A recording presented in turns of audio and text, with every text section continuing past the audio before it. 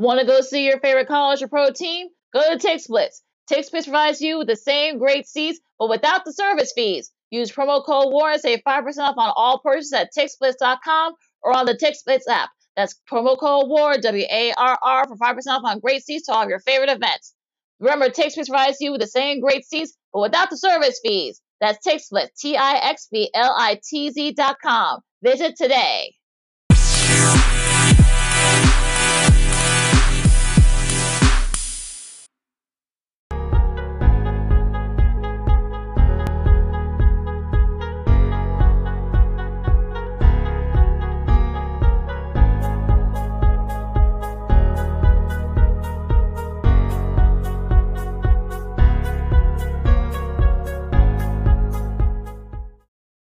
Welcome to the Monday edition of Second City Sports. We're live and in living color, the last show of Black History Month, right here on Sports Zone Chicago, along with Miss Lakina McGee, which is she. I am Cindy Brown. Hey, that's me. You can follow yours truly on the Twitter and the IG at SidKid80. Once again, that's SidKid80. That's SIDKID80. That's SIDKID80. Follow me at Keenan McGee on the Twitter and at Keenan_McGee on the IG. Make sure you download that Sports Zone Chicago app. You want to know why? Because we said so, that's why. And also, too, you can catch any of our 5 live shows, including this one, Second City Sports. If you happen to miss them, you can watch them and listen to them at your own leisure. Once again, make sure you download that Sports Zone Chicago app today. And speaking of Sports Zone Chicago, you can follow them on all social media platforms, Facebook, Twitter, Instagram, and YouTube at Sports Zone Chicago. Once again, at Sports Zone Chicago on Facebook, Twitter, Instagram, and YouTube. If you want to catch up the podcast version of this program, Second City Sports, you can do so by subscribing to War on Anchor. We're available on all podcast platforms, including that iHeartRadio app. Make sure you type this in your search engine boxes on those podcast platforms. You ready? WARR on Anchor. One more again, as you kids would say. WARR on Anchor. And you can follow War Media on all social media platforms at Facebook, Twitter, Instagram, and YouTube. Once again, at WARR Media on Facebook, Twitter, Instagram, and YouTube. And thank you very much in advance for your support. Like, share, subscribe, and tell your friends. We are unapologetically fun, and we have very different opinions. And you have an opinion about any of our topics that we're going to cover today during our 2-hour extravaganza, you can go to Sports Zone Chicago's Facebook page or Sports Zone Chicago on YouTube. Type in questions or comments in the comment section. Look in and we'll get them up on the screen for you. But if you decide to troll or disrespect or just do something stupid, Lakina, give Lakina the full permission to give you the bill and be a boot. Goodbye. I love when I say that. One of our main topics coming up on today's show, we'll talk about the MLB lockout. Today is quote-unquote D-Day, regarded by the owners of Major League Baseball. They're forcing the players to come up, agree on the deal today. If anything happens during this 2-hour extravaganza, we'll let you know before we check up out of here. Right now, they are still talking, which is a very good sign. We were talking about this before we went on live, Lakina. We'll see what happens. The last few days have been productive, quote unquote, but we'll see what happens going on. If anything happens down there in the state of Florida regarding to this lockout, we'll give you the latest news on that situation. Lakina, let's kick off our number 1 of Second City Sports here in Sports Zone Chicago by discussing the Chicago Bulls. The 39 and now 22 Chicago Bulls, their 6-game winning streak was snapped as the Memphis Grizzlies came to the UC on Saturday night and destroyed the Chicago Bulls despite the final score, 116-110. Ja Morant, your underground candidate for MVP, poured in 46 points, including a couple of spectacular plays. DeMar DeRozan led the Bulls with 31, even though he struggled through most of that game. Zach LaVine did his thing as he had 28 points on 9 and 19 shooting, including 3 from three-point range. But Lakina, as we break down this game, I saw something that has been a problem all year, and it continued and it got exposed again on Saturday night. In particular, Ja Morant. He darted through the middle like it was no one's business, and no one's to see.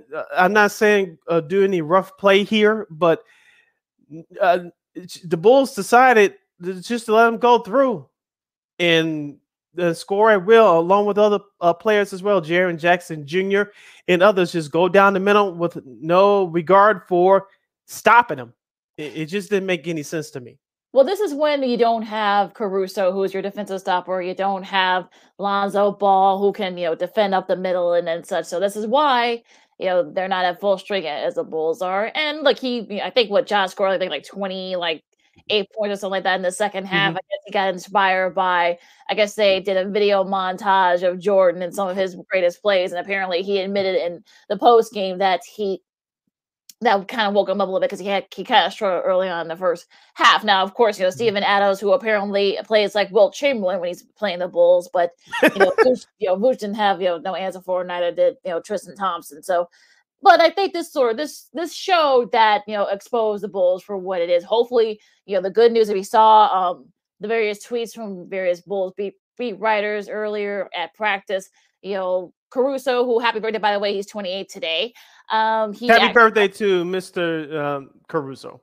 Yeah, he actually has his sleeve off his wrist. He's now doing, light drills. So maybe, hopefully, he can come back within the next week or two, perhaps. There's been no update on Lonzo Ball yet, but hopefully, he'll also be cleared, for contact and such. So hopefully, we'll see him within the next 2 or 3 weeks.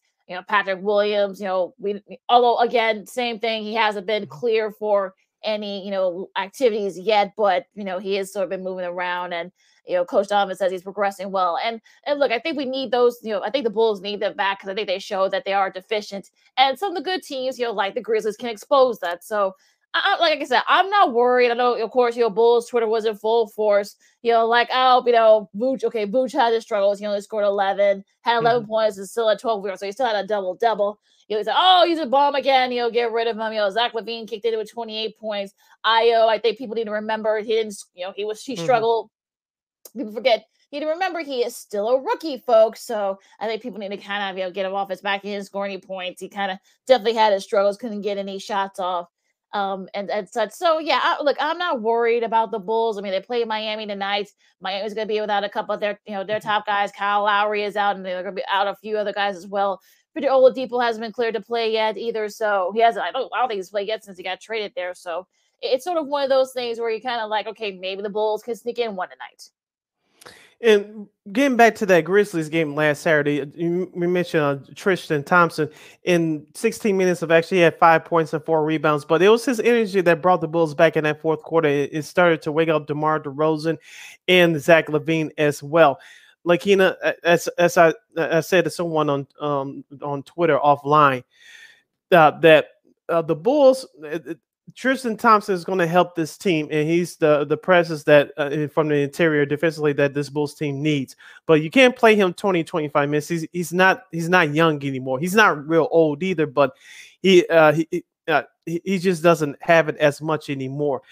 And it's up to other people to step in and step up. I like Javonte Green. You know how much I like him, but he's just undermanned trying to bring that intensity every night. He's a 6'5", 6'6" guy.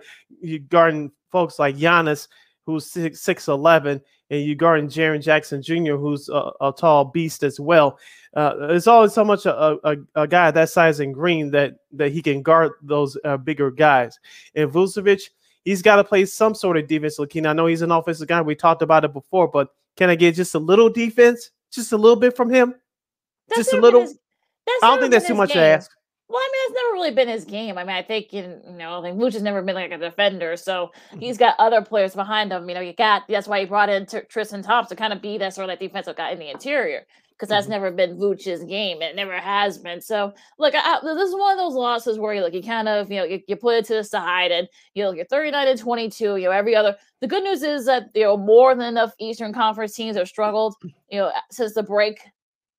This coming back from the break, I should say. So I'm not worried about the Bulls. Like I said, they got good ones done against Miami. They're also undermanned for other reasons.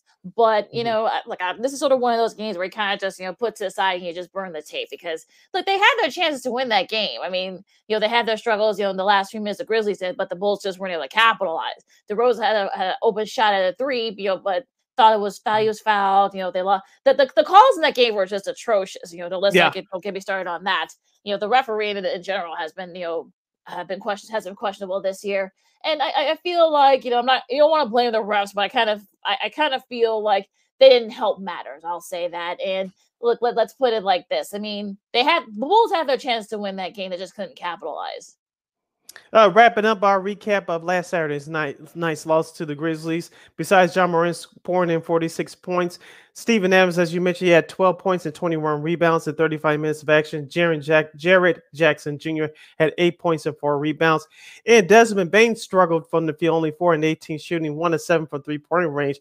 Like you said, the Bulls had their chances. They just couldn't shut down Ja Morant and Steven Adams. At least good news for Steven Adams. Tony Bradley wasn't in the ball game, so he had to pick him up and throw him in the fifth row. Thank goodness. I think that might have been why Coach Donovan decided not to play him. So that might have been one of the reasons. Yeah, but yeah, I mean, I think we'll just put a capper on this game. I mean, okay, yeah, yes, you lose a season series. You know, okay, you probably won't see him again. You won't see him again unless you guys meet in the finals. So just put this on the back burner and just lock it away and burn the tape. That's all I can do with this game.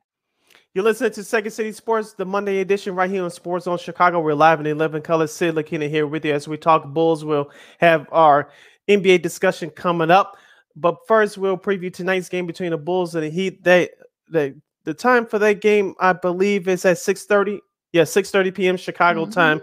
You can watch that game locally on NBC Sports Chicago, nationally on NBA League Pass. I know there's Bally Sports Sun down there. You good folks in Florida, if you folks in Miami happen to watch this program right now. Lakina, what are you looking forward to tonight's game? I know you mentioned that the Heat are going to miss some key players.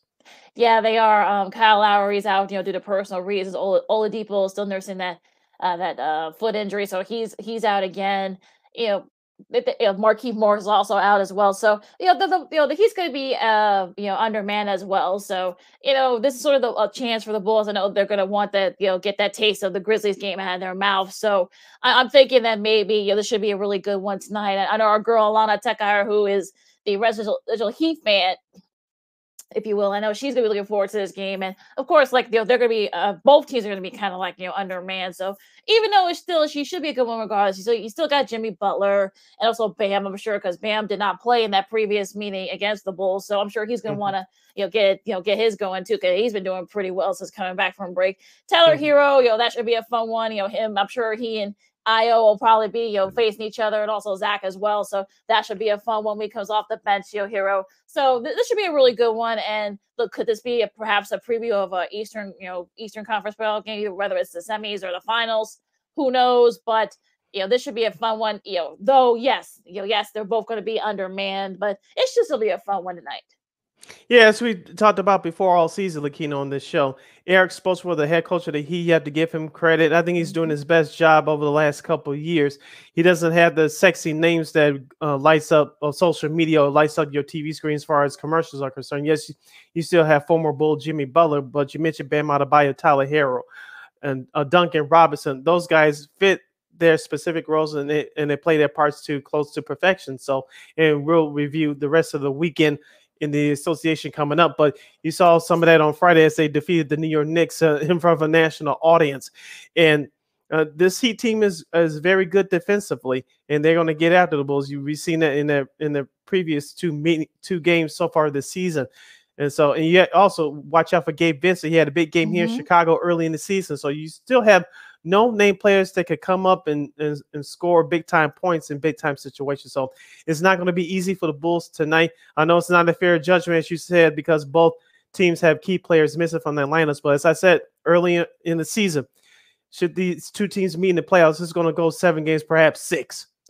Yeah, they've won. So we're going to get a taste of it tonight. Yeah, they've won 9 of the last 10 the Heat has. So I'm sure the Bulls will love to kind of, put a damper. They're on a 3-game winning streak. So I'm sure the Bulls would love to kind of put a damper on that tonight. And, look, I think the Heat's one of those teams where I know Cleveland that's gotten, sort of the rappers being the surprise team in the East, but I think Miami is, because no one thought that Miami would be like the number 1 seed as of this recording in the East right now, with all the injuries and the COVID issues that they've had. I know the Bulls have had a lot of attention because they've had similar issues, but Miami, as you said, I'm sure Erik Spoelstra is probably one of the leaders in the clubhouse for Coach of the Year because of everything that they've went through. Jimmy being hurt, and Bam had injury issues earlier this season.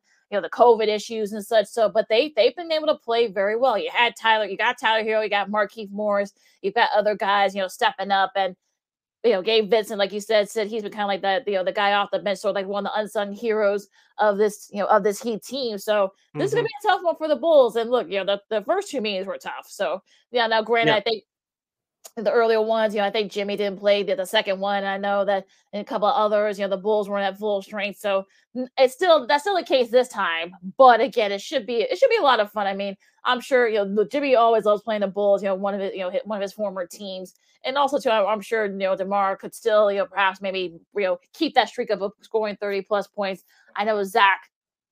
That last Miami Heat meeting, Zach did not play, so I don't know. Zach's gonna want to put on a little bit of a show too tonight. So look, there's gonna be a lot of guys that are gonna be. Yes, they're gonna both teams are still gonna be not at full strength, but they've got the stars and such, and it should be a fun one. I feel like I'm surprised this game is not on national television, but it is what it is. But it's because this could be a preview one of Eastern Conference playoff round series, I should say. Once again, that game can be seen tonight locally here in Chicago at 6:30 p.m. on NBC Sports Chicago, nationally on NBA League Pass. You're listening to Second City Sports, the Monday edition, live in the 11 color right here on Sports Zone Chicago. Sid Lakina here with you as we continue our basketball power hour. Let's get into the rest of the association, the best and worst from the weekend. Lakina, let's start off with the Los Angeles Lakers, and they lose a close one on Friday to the Los. Do we have to? Yeah, I know. We won't spend the whole hour on it. I promise you that. So, but the Los Angeles Lakers lose a close one to their in-city rivals, the Clippers, on Friday. I don't want to get into that play when LeBron James stepped out of bounds. It took a half hour to review that. That's why we have a review system for. We should have a time limit. He stepped out of bounds. What the hell is going on there? But anyway, the Lakers lost a close one on Friday to the Clippers, and then of course last night. They got booed off their home court, and rightfully so. Losing to New Orleans Hornets 123-95. Lakina, I know New Orleans, we talked about in our last show last week, that they're going through their own issues with Zion Williamson, and they're asking fans to pay up their money for next year's season tickets. And Mr. Williamson was not mentioned in their advertising package. But are you going to sit there and tell me that the Pelicans are that much better than the Lakers, given the Lakers' struggles? No. For the few minutes that I watched the game live last night, it looks like the Lakers' hearts weren't even in it. They walked around, shoulder slumped, and they felt sorry for themselves. It was one of those things where I believe I saw a clip on social media that was making rounds that Jeanie Buss, was leaving, like halfway through the third quarter. I know she was getting sick and tired of it. I didn't watch the game, but you kind of tell that they're sort of many of them, not all, because LeBron's is LeBron. He's gonna put it out there every single night. Even at 36. It seems like nobody else doesn't seem to be doing that. I mean, Carmelo has kind of pulled back a little bit. He was scored 13. Russell Westbrook, I mean, 0 for 2 from three-pointer. It's just, and Austin Reeves is going back to going back to the mean obscurity. Trevor, Ariza, what happened to him? This is, he wanted to come back here, but unfortunately he's not contributing. Dwight Howard, I think, is a shell of himself, and just the.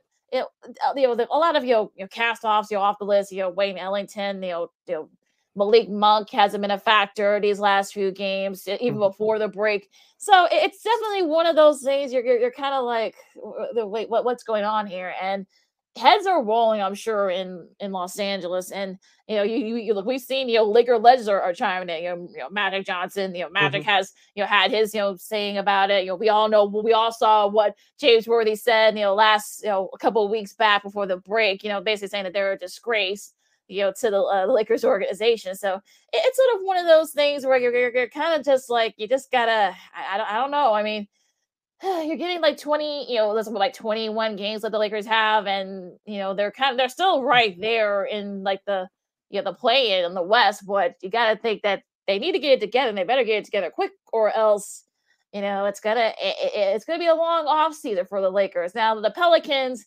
I mean, they've been playing okay lately, but like you said, Sid, they're in 10th. I mean, they've passed. They're tied with Portland, but I guess percentage points. That's why they're ahead of Portland right now for that last spot in the play-in. But you're seriously saying that Zion. Look, who knows what's going on with that whole Zion situation? I mean, it's sort of one of those things. You're kind of like, okay, well, what's the real issue here? And I just think you do really think that you're going to stand there and tell me that the Pelicans are better than the Lakers? No. Look, CJ McCollum. I know he's doing his best. He led the way. They actually been playing pretty well since he got traded there. Brandon Ingram is a really solid young player. They got other great young players on that staff. Tony Snell's still around, so go figure there. But right. I don't know. This whole thing with the Lakers is just, I know we're going up against it, but give us your quick thoughts right quick on the Lakers and the Pelicans. As you know, I listen to a whole bunch of out-of-town radio via my cell phone, via this computer screen. And I know long-time sports columnist Bill Plaschke, he was doing an interview on a local LA sports radio station last week. He wrote a column talking about trade LeBron James. I don't think that's going to happen.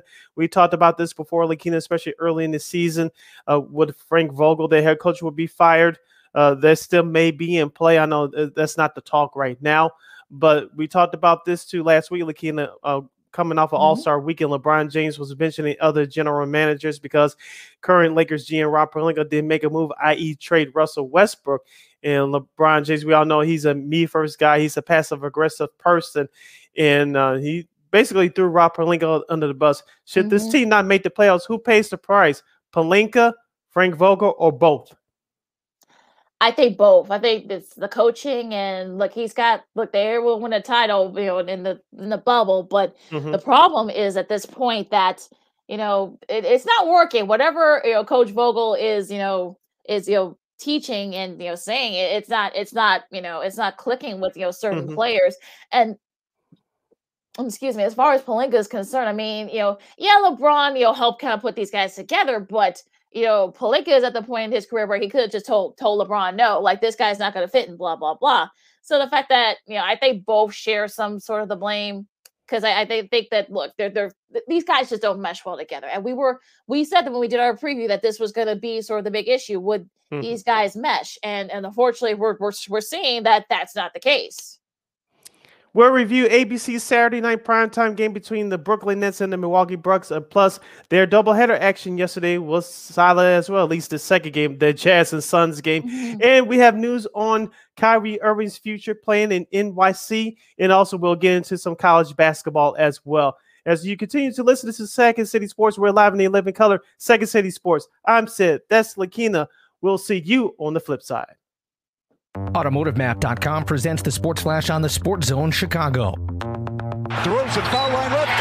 Count it! Foul! DeMar DeRozan with the hoop, the harm, and one. Bulls radio with the call. 112-108 the win over the Hawks last night. Chicago at 39-21 with the win. DeMar DeRozan, 37 points, 6 rebounds, 3 assists. Nikola Vukovic with a double-double. Nice night for Zach LaVine with 20 points. The Bulls host the Grizzlies tomorrow night. Chicago on top of the Eastern Conference by a half game over the Heat. Wins in 7 of 10 and 6 in a row. The Blackhawks are winless in 3. They're back at it tonight hosting the Devils. Chicago's last game was Sunday, a 5-2 home loss against Florida. College hoops last night, number 22 Ohio State with an 86-83 win at number 15 Illinois. The Illini are 12-5, second in the Big Ten, chasing Wisconsin and Purdue. They're both 13-4. For lightning fast sports updates, download the Score app. It's free and one of the most popular sports apps in North America. I'm Chuck Sanders. That's the Sports Flash on the Sports Zone Chicago. Welcome to Allstate, where you can save just by being you. DriveWise and the Allstate mobile app gives you personalized driving feedback, and by adding it to your policy, you can save for driving safe just by being yourself. Allstate. Here, better protection costs a whole lot less. You're in good hands with Allstate. Click, call, or visit allstate.com to save today. Not available in every state. Savings based on DriveWise and other safe driving discounts. Savings vary. Subject to terms and conditions. Allstate Fire and Casualty Insurance Company and affiliates, Northbrook, Illinois. We've got a party of 10 coming in, and we need to flip those 2 tables. Leah's restaurant is fully booked night after night. Section 3 is still behind. She no longer has reservations about finally finding a hostess. Why doesn't 23 have menus? Oh, because they're in my hand. Indeed can help her hire great people fast. I need Indeed. Indeed you do. Instant Match instantly connects you with quality candidates whose resumes on Indeed match your sponsored job description. Visit Indeed.com/credit and get $75 towards your first sponsored job. Terms and conditions apply.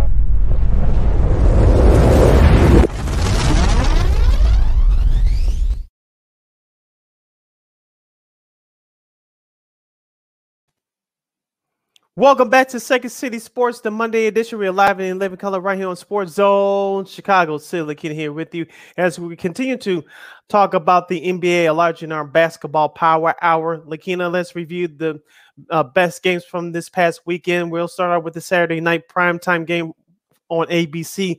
It was the Brooklyn Nets undermanned, defeating the Milwaukee Bucks, the defending champs, 126-123. Kyrie Irving led the way with 38 points, including 14 and 26 shooting. Seth Curry had 19 points, including 4 or 8 from downtown. On the flip side for the Bucks, Giannis Antetokounmpo had 29 points and 14 rebounds. Bobby Portis, former Chicago Bull, had 30 points on the 8 of 14 shooting from downtown. Chris Middleton, the second banana on the Bucks, added 25. Brooklyn hung in tough and came out there with the win. Yeah, Brooklyn has looked really good, even though, yes, they're still undermanned. And the fact that they were able to pull that out and make some big shots late, against the Warriors of all teams. Of course, there were some struggles from the field, but Brooklyn, the Bucks, I should say. Sorry, Kyrie, 38 points. I mean, the fact that they were able to kind of pull it off late. I mean, I think no one thought that maybe they could win this game, but the Nets, I think, again, Ben Simmons, we'll get to him in a second because there's some stuff that came out about that. I got my old conspiracy theories about that. But, yeah, you're not the only one. Yeah, right. And Seth Curry had 19 points, so he's been kind of sort of been helping out since that trade with the Sixers, and look, they've looked really good. And look, Andre Drummond, made some made a big stop, to kind of keep the Nets hang on. And look, it's sort of one of those things where I think they're doing what they can, and I think they're starting to kind of figure it out. Once Simmons does play, whenever that is, maybe they can kind of maybe put together a run. Yeah, like I said, Brooklyn will be a better team once Kevin Durant gets back. It looks like it's going to be later on this week. We'll see. Yep, we'll see where's going on with that. And Ben Simmons, I'm sure as you know what he's going to play after March 10th. The reason why we threw out that date because they're going to play Philadelphia in Philadelphia, and Ben Simmons does not want none of that heat. Allegedly. Yeah, but we'll see what happens with that. But as I said before, Lakina, on our last couple of shows, once Durant gets back and he sells in his role as the leader of the team, things should fall in place for Brooklyn. Now, as far as Kyrie Irving is concerned, I know New York City Mayor Eric Adams, I believe that's his name, and he said that they're rolling back on the mandates, just like most of the states here in the United States due to the COVID-19 pandemic. But he said it's still a staple on Kyrie Irving playing in New York City. So we'll see how that situation comes about.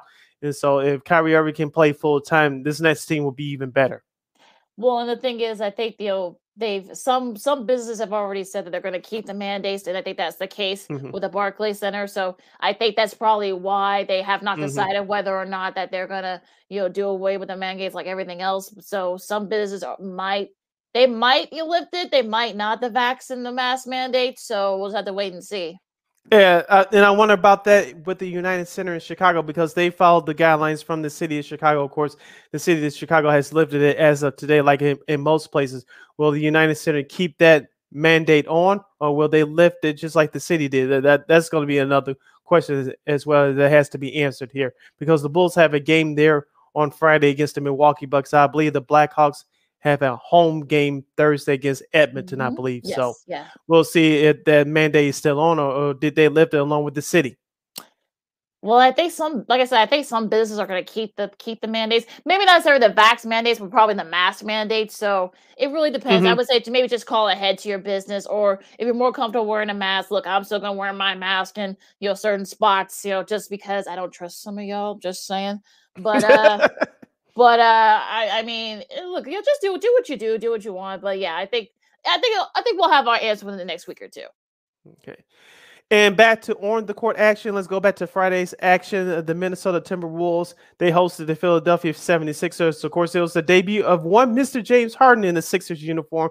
He nearly missed a triple-double, but he had 27 points off of 12 assists and 8 rebounds as part of a 133-102 victory. Lakina, I'm not surprised by this. James Harden, when things don't go his way, he pouts and he goes through the motions and wants to get whatever he wants. It's worked in 2 places. They went away from Houston and Brooklyn. So far, not a surprise. He's off to a great start with Mr. Joel Embiid in Philadelphia.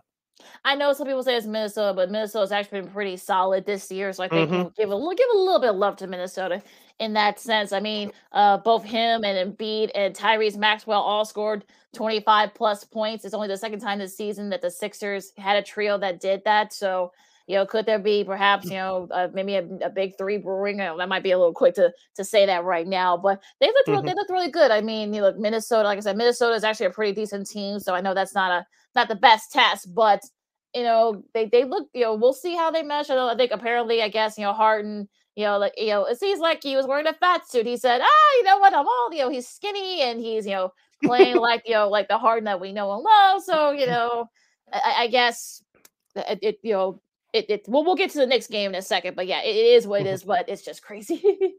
One team that had a bounce back game yesterday. That was the Dallas Mavericks defeating the Golden State Warriors. That was the first game of the ESPN doubleheader from last night. The Mavericks come from behind to defeat the Warriors 107-101 after trailing by 20 points. Lakina, just like everybody else, I turned away from this game. I said Golden State had this one, and of course I turned back. Dallas was up by 5 points with the seconds remaining. Luka Doncic had a monster game again. But it was a big win for Dallas after losing a close one at Utah on Friday. Yeah, I know they're kicking themselves, and I know that Luka said he wasn't very happy with that. So, but the fact that he scored 34 and Dinwiddie had the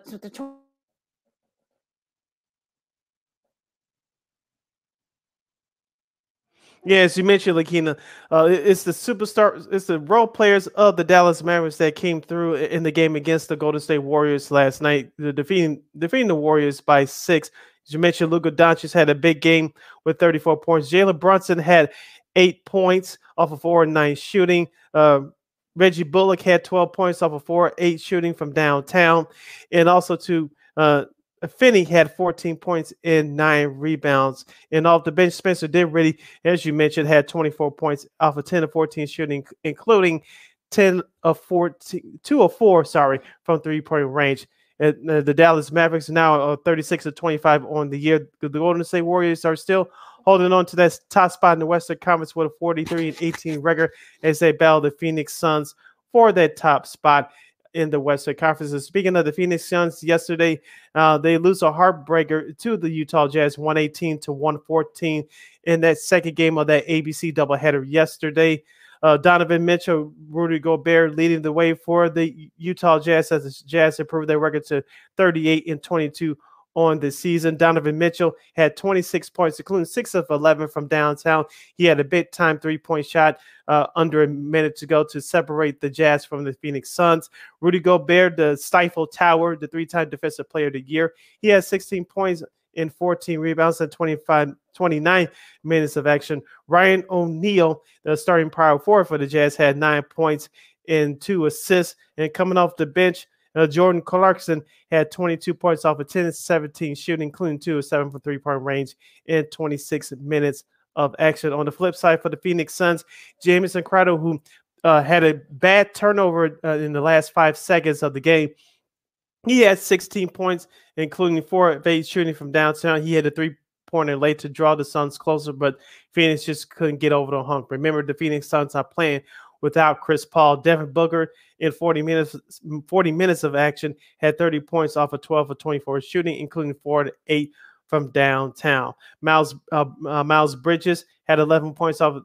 the 38 minutes of tick. And coming off the bench, the Phoenix Suns only had 11 points total off the bench. The most productive guy off their bench was JaVale McGee, their backup big man. He had 4 points and 7 rebounds in 14 minutes of action. So the Phoenix Suns failed to close out the Utah Jazz yesterday. As I mentioned, the Warriors and the Warriors in the Phoenix Suns are battling for the top 2 spots in the Western Conference. Other games of note from last night: the Clippers defeated the bad Houston Rockets 99-98. The Denver Nuggets put it on the Trailblazers without Damian Lillard, 124-92. And this was an exciting game to watch, and I caught some of this last night. The Detroit Pistons defeated the Charlotte Hornets 127-126. PJ Washington had a big game for the Charlotte Hornets. Also, LaMelo Ball had a nice game, but he struggled with a couple of bad turnovers down the stretch. The Pistons were led by Cade Cunningham, the rookie out of Oklahoma State. He had 19 points, including on 7 of 16 shooting. Kelly Olynyk, who hit the game winner in overtime last night, had 20 points off a 3-point shooting percentage of 80%, 4 or 5 shooting. The Charlotte Hornets, who struggled closing out,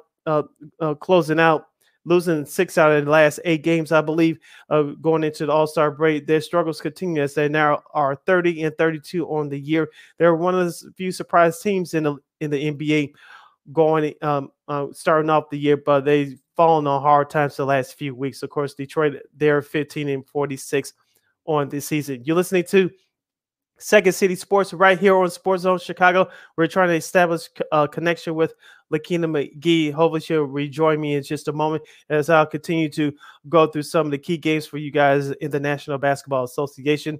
The first game of that ABC doubleheader yesterday, as we mentioned, the Philadelphia 76ers. They defeated the Minnesota Timberwolves on Friday. They come back yesterday and put on a show at Madison Square Garden, defeating the New York Knicks by the score of 125-109.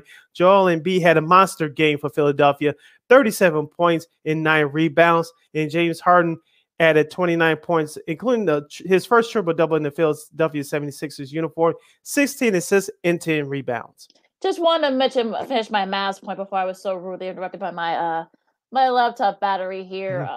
Look, I think the Mavs are playing very well lately. They looked really good against the Warriors yesterday. And I feel like maybe, they're starting to kind of, maybe get things together here. Because if you remember early in the season, people were wondering if Jason Kidd was, was the right guy for the job. But looks like they kind of put it together a little bit. Like I said, Spencer Dinwiddie had 24 off the bench. So you'll be the utility guy as he usually is. So, yeah, I think Dallas could be one of those teams where, could they make a play for that Western Conference? We'll have to wait and see. The Western Conference is loaded. Now, you're talking about that Sixers Knicks game yesterday, and I kind of feel like the Knicks are they're just things are just going off the rails. That's terrible. Yes, I think That's an 8, that's a 9, that's a 10.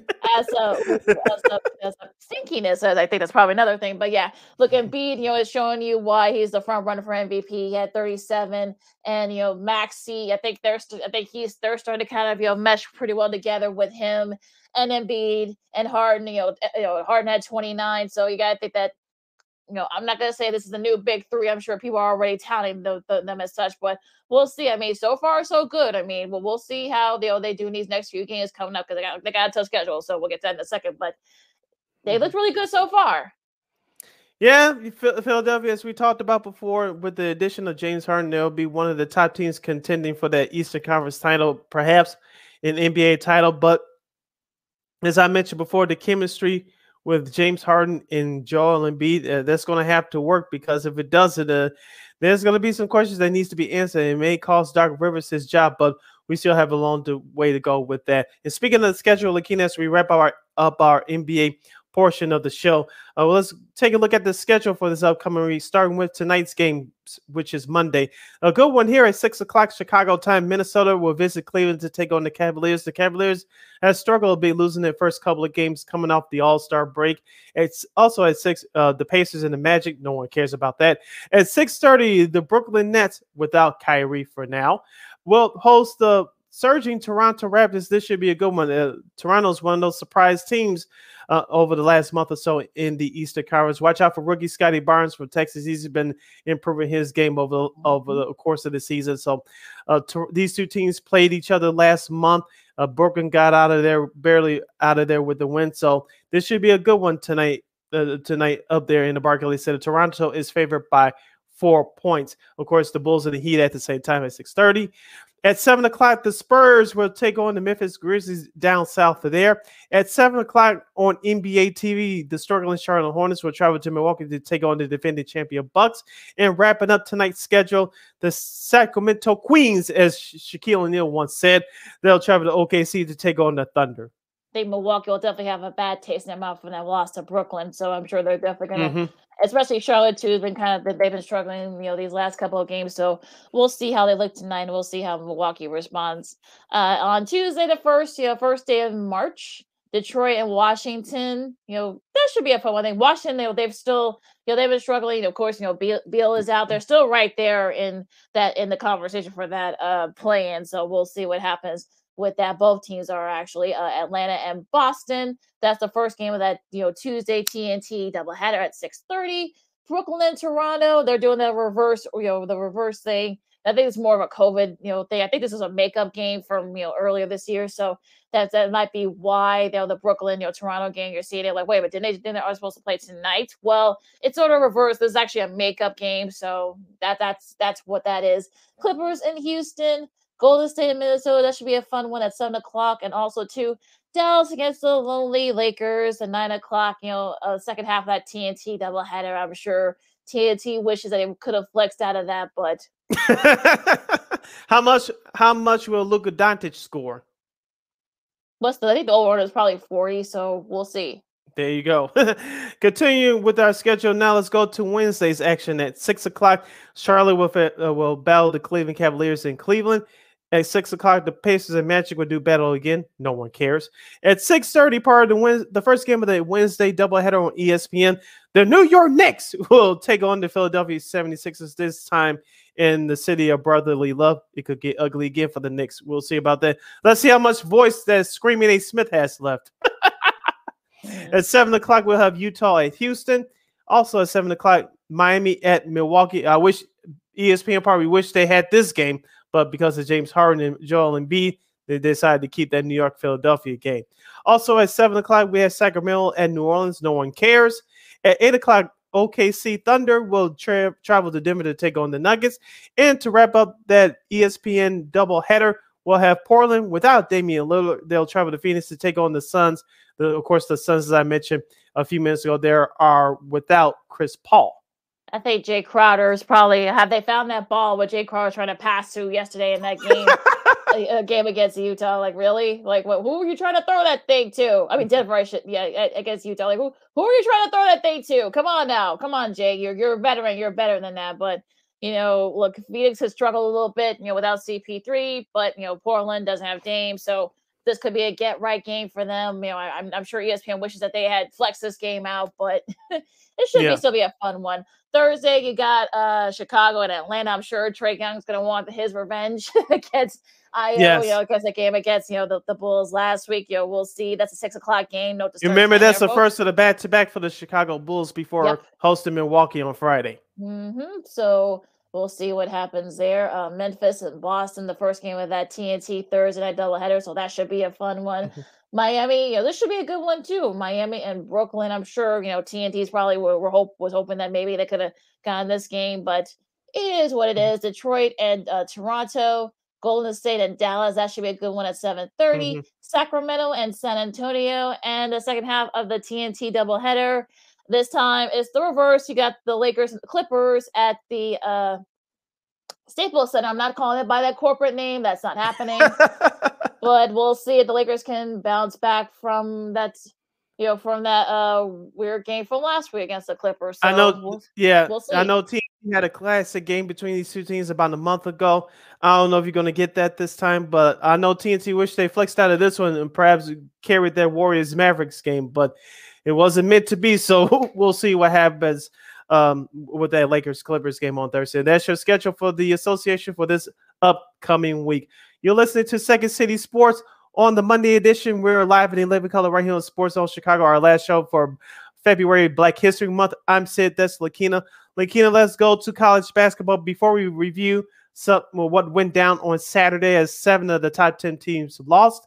Let's start out locally, and let's start with some good news. The Illinois Fighting Illini, with their 20th win of the season, as I told you on our last show on Friday, they defeated the Michigan Wolverines without Juwan Howard, their head coach, who suspended, 93-85. My guy, Alfonso Plummer, had a big game. Finally, he came out to play.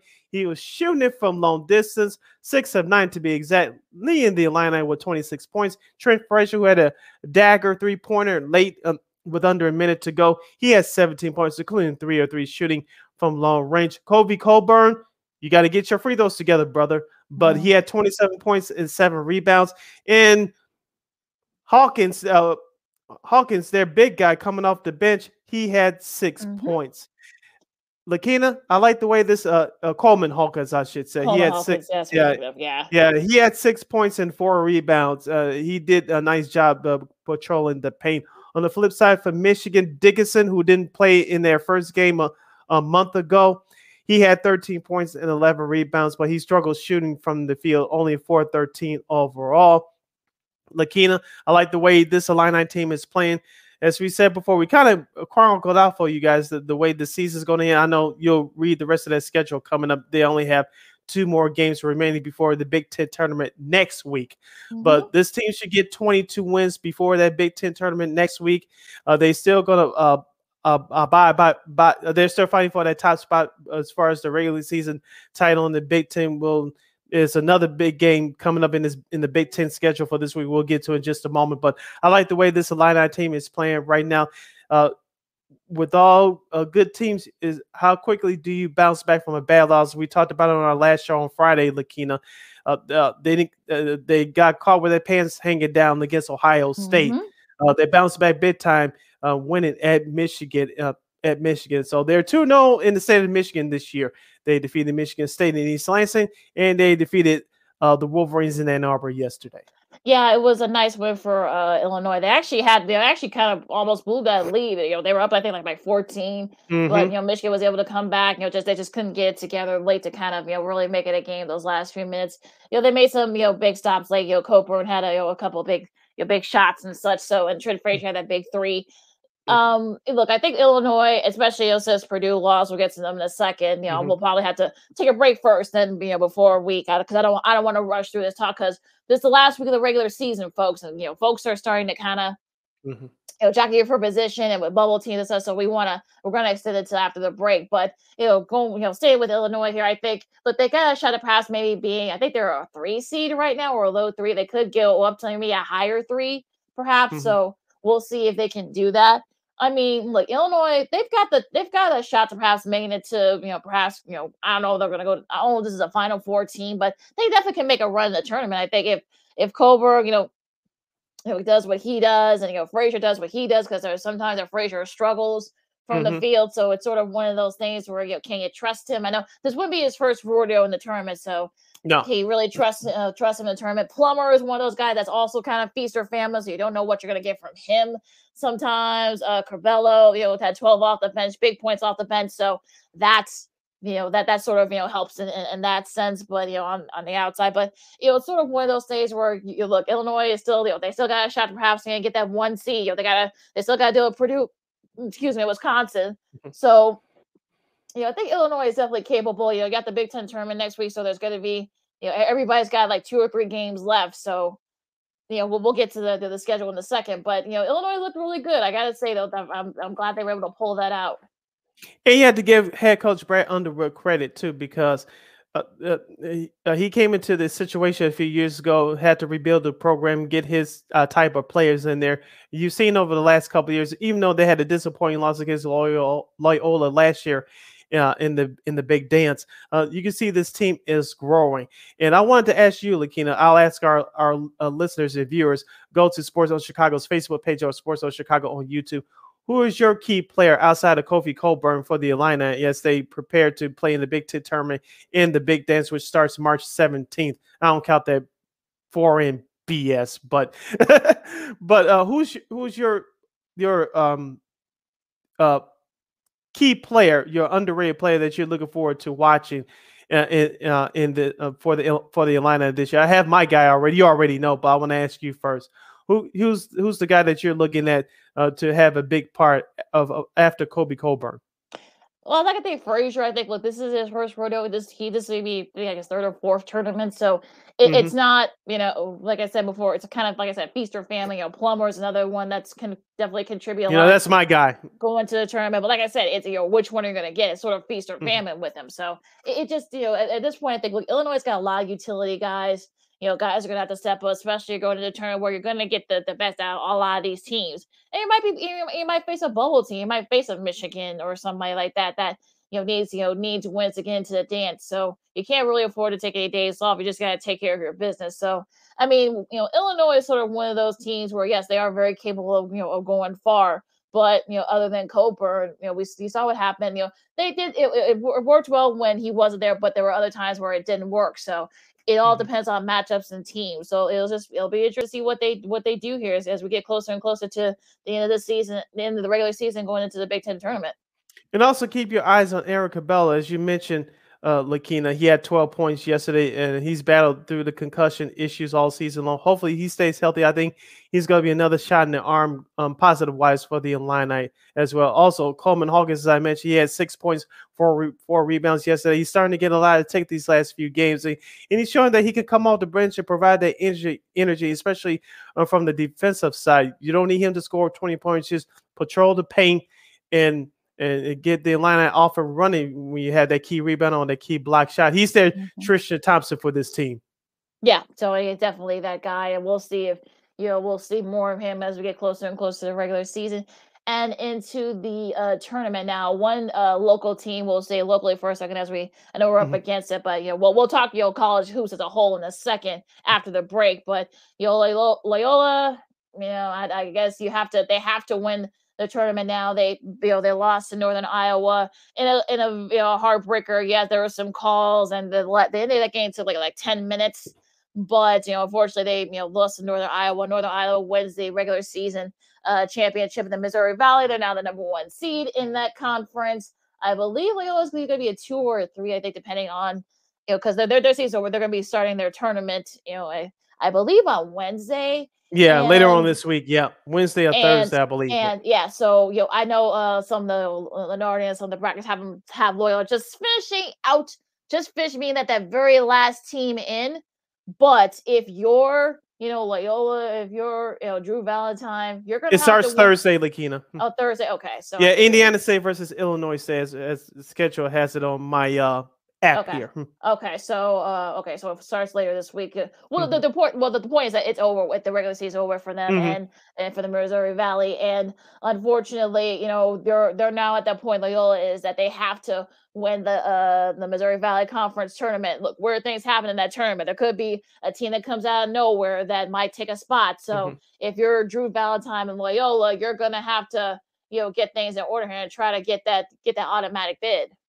Yeah, as we talked about before, Lakina, as you mentioned, Joe Lenore, I saw the same stat yesterday. He had them as the first 4 teams out. And we talked about it before, Lakina. It's a very tough conference with Northern Iowa. You solved your issue with Missouri State. You split the season series with them.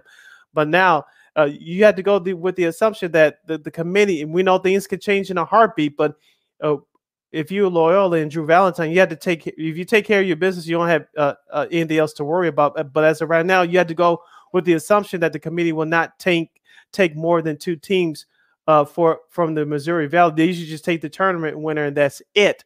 But right now, can you remember offhand when was the last time that the Missouri Valley Conference had more than 2 teams going to the Big Dance? I can't remember it.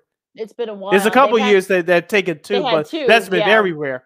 That's been rare, but also they have not done it in a while. So if you're Loyola, you better get together and see if you can try to win 3 games and perhaps maybe try to get that automatic bid, not to worry about having to sweat it out with all these other bigger schools, bigger conferences. Mountain West will probably have 3 or 4 this year, and Western the Western Conference, San Francisco might be on the bubble, along with joining them for the West Coast, along with Gonzaga and St. Mary. So we just don't know. So it'll be interesting to know nonetheless. But we'll get more college hoops talking. I know we got to go to break, but we're going to talk more college hoops, as we're getting closer and closer to the end of the regular season. Some conferences will be starting their tournaments, as early as tomorrow.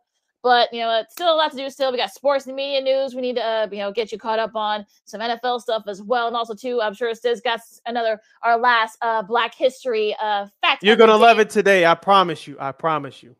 All right. With Sid, I'm Lakina. This is Second State Sports on Sports Zone Chicago, and we'll see you after this break. AutomotiveMap.com presents the Sports Flash on the Sports Zone Chicago. DeRozan, foul line left. Got it! Foul! DeMar DeRozan with the hoop, the harm, and 1. Bulls Radio with the call. 112-108 the win over the Hawks last night. Chicago 39-21 with the win. DeMar DeRozan 37 points, 6 rebounds, 3 assists. Nikola Vukovic with a double-double. Nice night for Zach LaVine with 20 points. The Bulls host the Grizzlies tomorrow night. Chicago on top of the Eastern Conference by a half game over the Heat. Wins in 7 of 10 and 6 in a row. The Blackhawks are winless in 3. They're back at it tonight hosting the Devils. Chicago's last game was Sunday, a 5-2 home loss against Florida. College hoops last night, number 22 Ohio State with an 86-83 win at number 15 Illinois. The Illini are 12-5, second in the Big Ten, chasing Wisconsin and Purdue. They're both 13-4. For lightning fast sports updates, download the Score app. It's free and one of the most popular sports apps in North America. I'm Chuck Sanders. That's the Sports Flash on the Sports Zone Chicago. Welcome to Allstate, where you can save just by being you. DriveWise and the Allstate mobile app gives you personalized driving feedback. And by adding it to your policy, you can save for driving safe just by being yourself.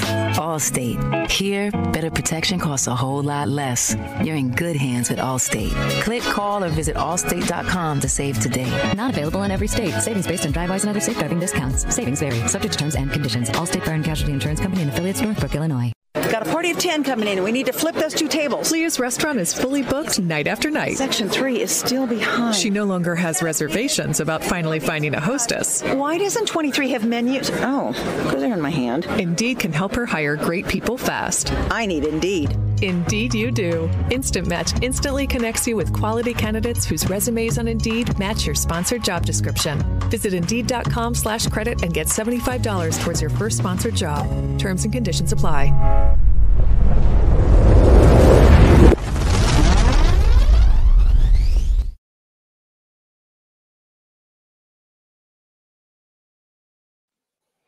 Welcome back to hour number 2 of Second City Sports Live and Live in Color right here on Sports Zone Chicago.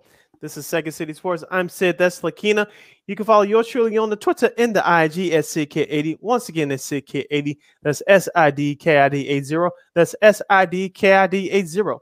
You can follow me at Keenan McGee on the Twitter and at Keenan_McGee on the IG. We got less than 16 minutes left in this extravaganza of a show. You have a question or comment for us during any of our topics for our last hour of the show for today, last show for the month of February.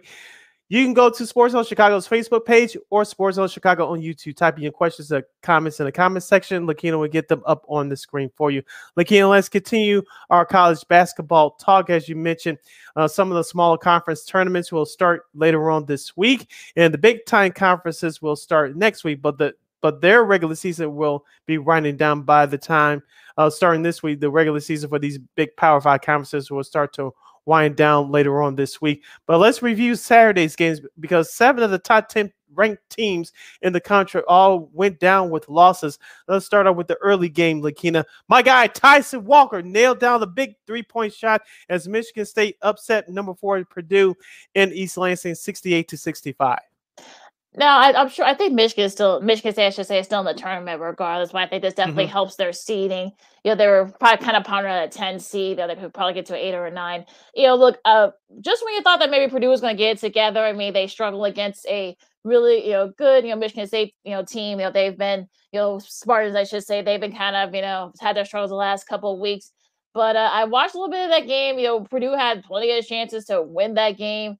And they just couldn't capitalize. They kind of step on the necks early. Michigan State did, and they were able to pull away late. And it's sort of one of those things where you're kind of like, okay, Purdue's very capable, perhaps maybe get into the Final Four, but also too, they could definitely lose and probably won the early round. So you just don't know. Now, also too, a shout out to Tom Izzo, who is now, he's now tied for the most wins. In the Big Ten, tied with Bobby Knight. So that's he was very emotional after the game. So that was, I'm sure that had to been very special for him. He's been doing this a long time. So, he could have a chance to perhaps maybe pass it, this week. He could do it tomorrow. So we'll get to this week's games in a second. But, a very nice win for Sparty. And, Purdue is just like, what the heck's going on there with them? Another top 10 team that went down on Saturday. Number 18, Arkansas upset number 6, Kentucky 75-73. John Calipari walking off the court with still time left on the clock. Not good.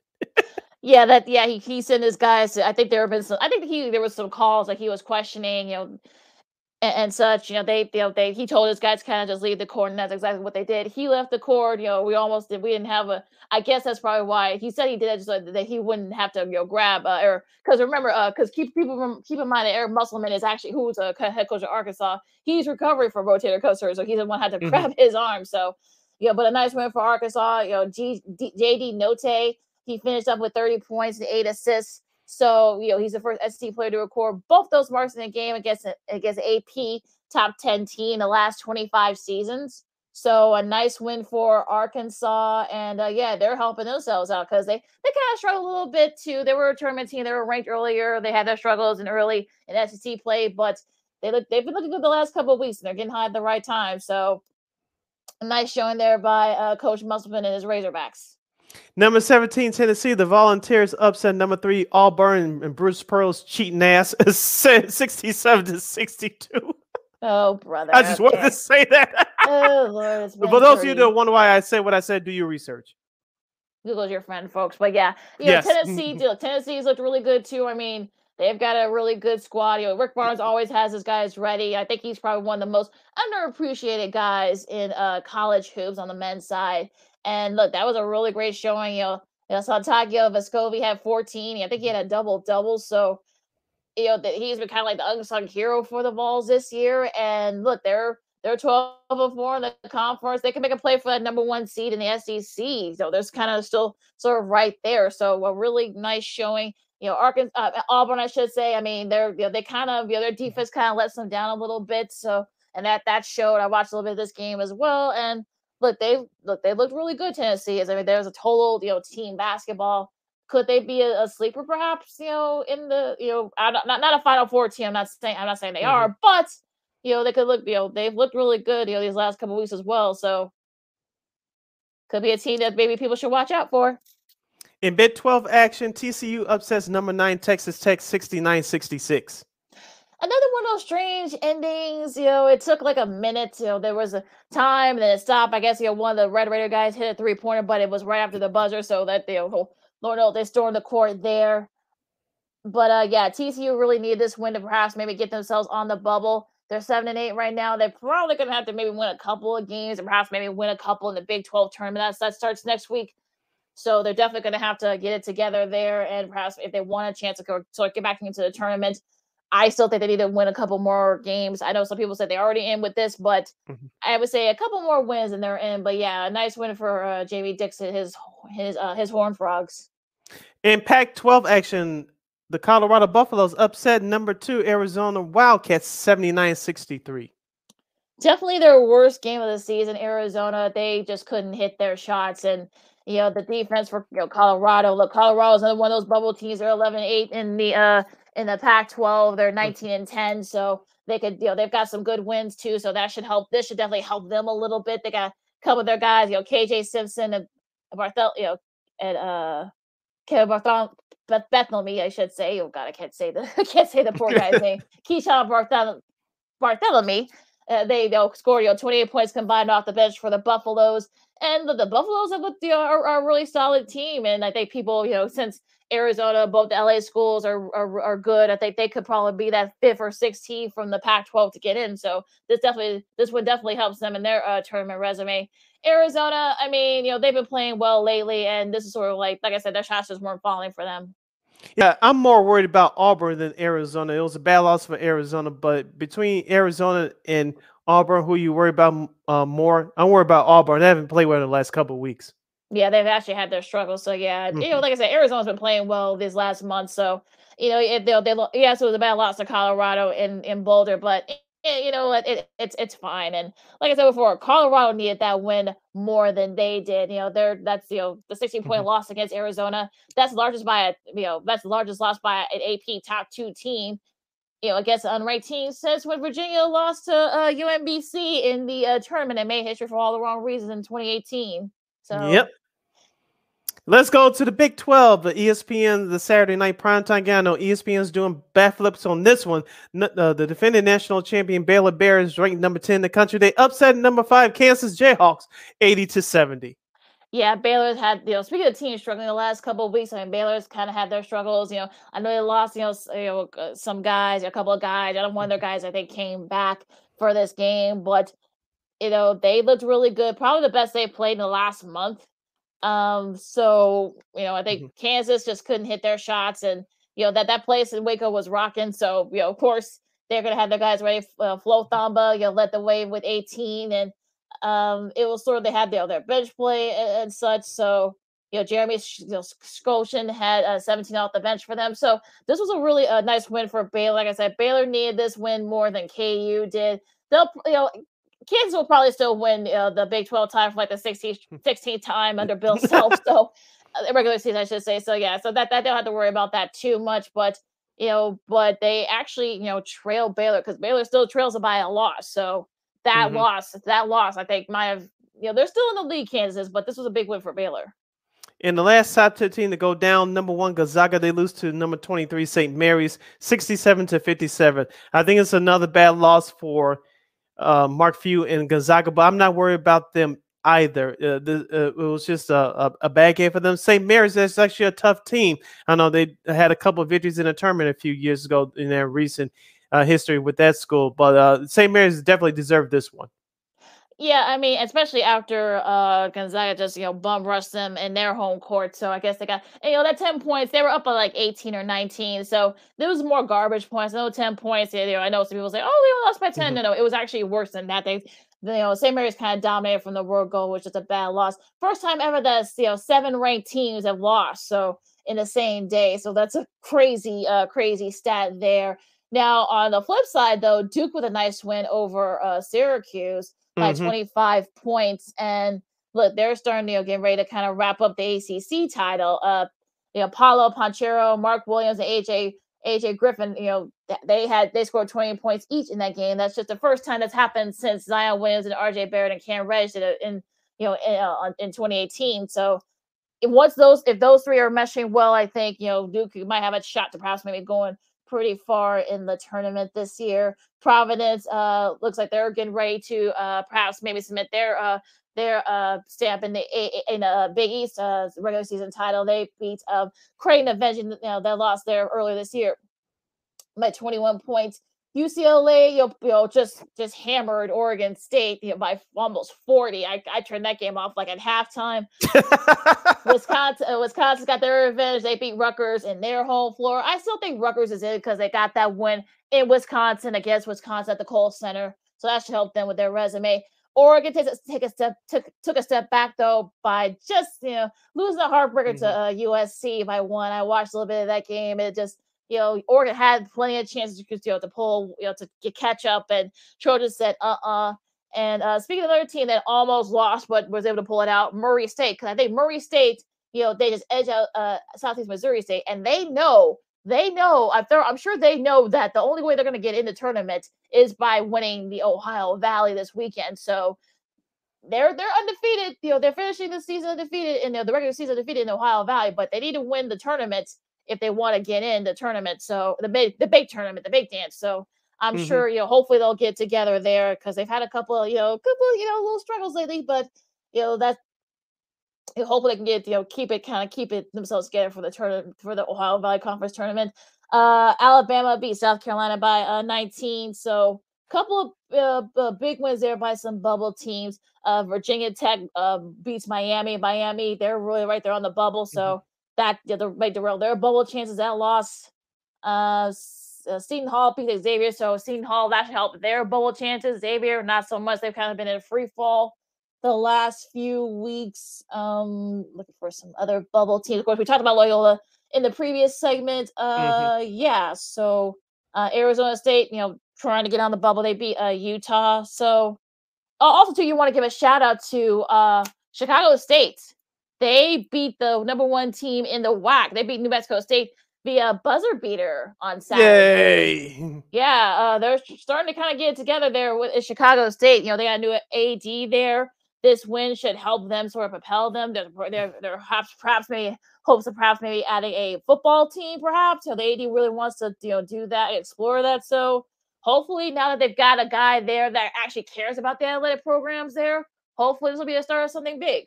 Yeah, we'll see what happens with that school on the south side, 95th and King Drive. You're listening to Second City Sports on Sports Zone Chicago, the Monday edition. I'm Silas Lakina as we continue to talk college basketball. Lakina, a couple more scores to pass along from Sunday's action. Ohio State loses to Maryland 75-60. The Houston Cougars ranked number 14th in the country. They defeated SMU 75-61. In number 21, UConn, that was the first game of that CBS triple header yesterday before the Illini and Michigan game. They beat Georgetown 86-77. Patrick Ewing's future is in doubt at Georgetown. Of course, we talked about his struggles with that program both on and off the court. Of course, last year they won the Big East tournament before bowing out to Colorado in the first round of that tournament, of the big tournament last year. Well, like I said, we talked about it earlier. Like I said, a couple of the players that actually were a big part of that that Big East tourney run, they left. So now you're kind of stuck. And I know some Georgetown fans are kind of getting impatient, but look, I mean, it's kind of out of his control in this case. So this is sort of like a bubble season for them. So you never know. They're Indiana hoping to keep their tourney hopes alive. They beat Minnesota by 5. Temple trying to keep their tourney hopes alive. They beat Tulane by 5 as well. Also Memphis just hammering Wichita State, so helping with their tourney chances. Also too, Nebraska beats Penn State after getting the vote of confidence from Trev Alberts over at the for Fred Hoiberg. So hopefully, I'm surprised that it hasn't been. I thought maybe he'd be doing better over there at Nebraska. Hopefully, he's getting another shot to do it. So we'll see what happens. Yeah, we'll see what happens there. Now, Lakina, let's go through the schedule for this week in the top 25 in college basketball, starting with tonight's games, which is Monday, the last day of February. At 7 o'clock on the Big Ten Network, Northwestern, the Wildcats, 13 and 14, they'll travel to Iowa to take on the Hawkeyes. The Hawkeyes are ranked number 24 in the country. At 8 o'clock on ESPN, we'll have number 21 Texas. The Longhorns will host number 3 Baylor Bears. Baylor, of course, is the defending national champs. They're coming off their upset win at home against Kansas on Saturday. Will this be a trap game for Baylor? It better not be, because they still have a tough one in conference against Texas. At the same time on ESPN2, Kansas State will travel to Texas Tech to take on the Red Raiders. Texas Tech is ranked number 12th in the country. And at 10 o'clock on ESPN2, number 17, UCLA will face the Washington Huskies. That's a makeup game from about 2 months ago, I think, right before the Christmas holiday, which UCLA, they had to shut down for like almost a month due to COVID issues. San Diego State and Wyoming, that's at 8 o'clock on CBS Sports Network.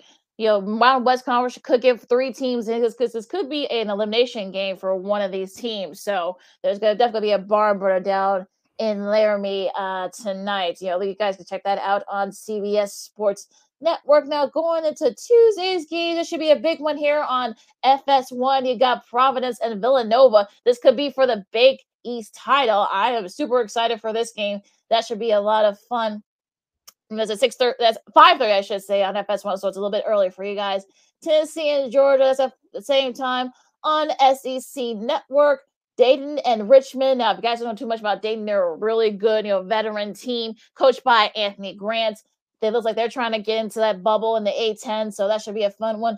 Ole Miss and number 7 Kentucky. I'm sure Kentucky's going to want to get that loss against God on their mouth. I'll be shocked that this game was not a blowout. Yeah, they're definitely going to take down on Ole Miss. I know Ole Miss is trying to get into a tournament too, but I don't think they're going to. I don't think the Wildcats are going to be in a very good mood. Nebraska and Ohio State. That's at 6 o'clock on the Big Ten Network. This year, another blowout too. Yeah.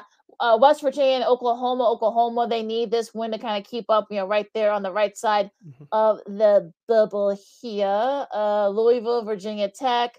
A big one here on ESPN at 10 o'clock tomorrow. You got USC hosting Arizona. This could definitely be very well for the number 1 seed in the Pac-12 conference tournament next week. So that should be a fun one. Yeah, let's see if Arizona can bounce back. Also, at 7 o'clock on the ACC Network, number 4 Duke will travel to Pittsburgh to take on the Panthers. At 7 p.m. on the Big 12/ESPN Plus, number 6 Kansas will take on TCU. That should be TCU is actually a good team at 18-9, but Kansas, as we mentioned, they lost at Baylor on Saturday night by 10. This should be another good one, but I expect the Jayhawks to bounce back in this one. At 8 o'clock on ESPN tomorrow, Number 8, Purdue will travel to Madison, Wisconsin to take on the 10th ranked Wisconsin Badgers. Illini fans will be watching this game because if Wisconsin loses, I believe Illinois will move up to number 2. If I have my predictions correct. It's all like weird, like, percentage points. Wisconsin is ahead in the win column, so that's why. And of course, Purdue losing, so they're both kind of like there's a large jam there. So this is definitely one of those games where it could definitely be the elimination of who gets that 1 seed. If Purdue still has a shot at that 1 seed as well, a lot has to happen too. Yes, Illinois would be number 1 should the Boilermakers lose. Boilermakers beat the Badgers. So that should be a fun one over at the Kohl Center on ESPN. Also, Cincy and Houston trying to improve their seating, if you will. So that should be a fun one over there in Houston. Now going into Wednesday's game here. Not really too much. Like I said before, there's a lot of conference tournaments on the smaller conference tournaments. Texas A&M and Alabama, 6:00 on the SEC Network. Georgetown, Seton Hall, CBS Sports Network. Notre Dame and Florida State. Florida State trying to get back into the right side of the bubble. That's at 6:00 on ESPN2. Rutgers and Indiana. This is probably going to be an elimination game as well. That's on Big Ten Network at 6. UConn and Creighton, 7:30 on FS1. Creighton trying to get back into that bubble. LSU and Arkansas. Those are always fun when these two teams play each other in hoops. 8:00 on ESPN2. I think LSU needs that game more. And of course, Arkansas had that big win against Kentucky on Saturday, but I think LSU needs this game a little bit more. They do. Marquette and DePaul, CBS Sports Network at 8:00. Stephen F. Austin, New Mexico State. I feel bad for Stephen F. Austin because New Mexico State's not going to be in a very good mood after losing to Chicago State. So I'm just saying, Minnesota and Maryland at 8:00 on BTN, and Miami. They really need this win against Boston College. They want to get back into the right side of the bubble, and also Miami and UNLV as well at 9:30 on FS1. So the Mountain West, getting some love again. That's always great to see.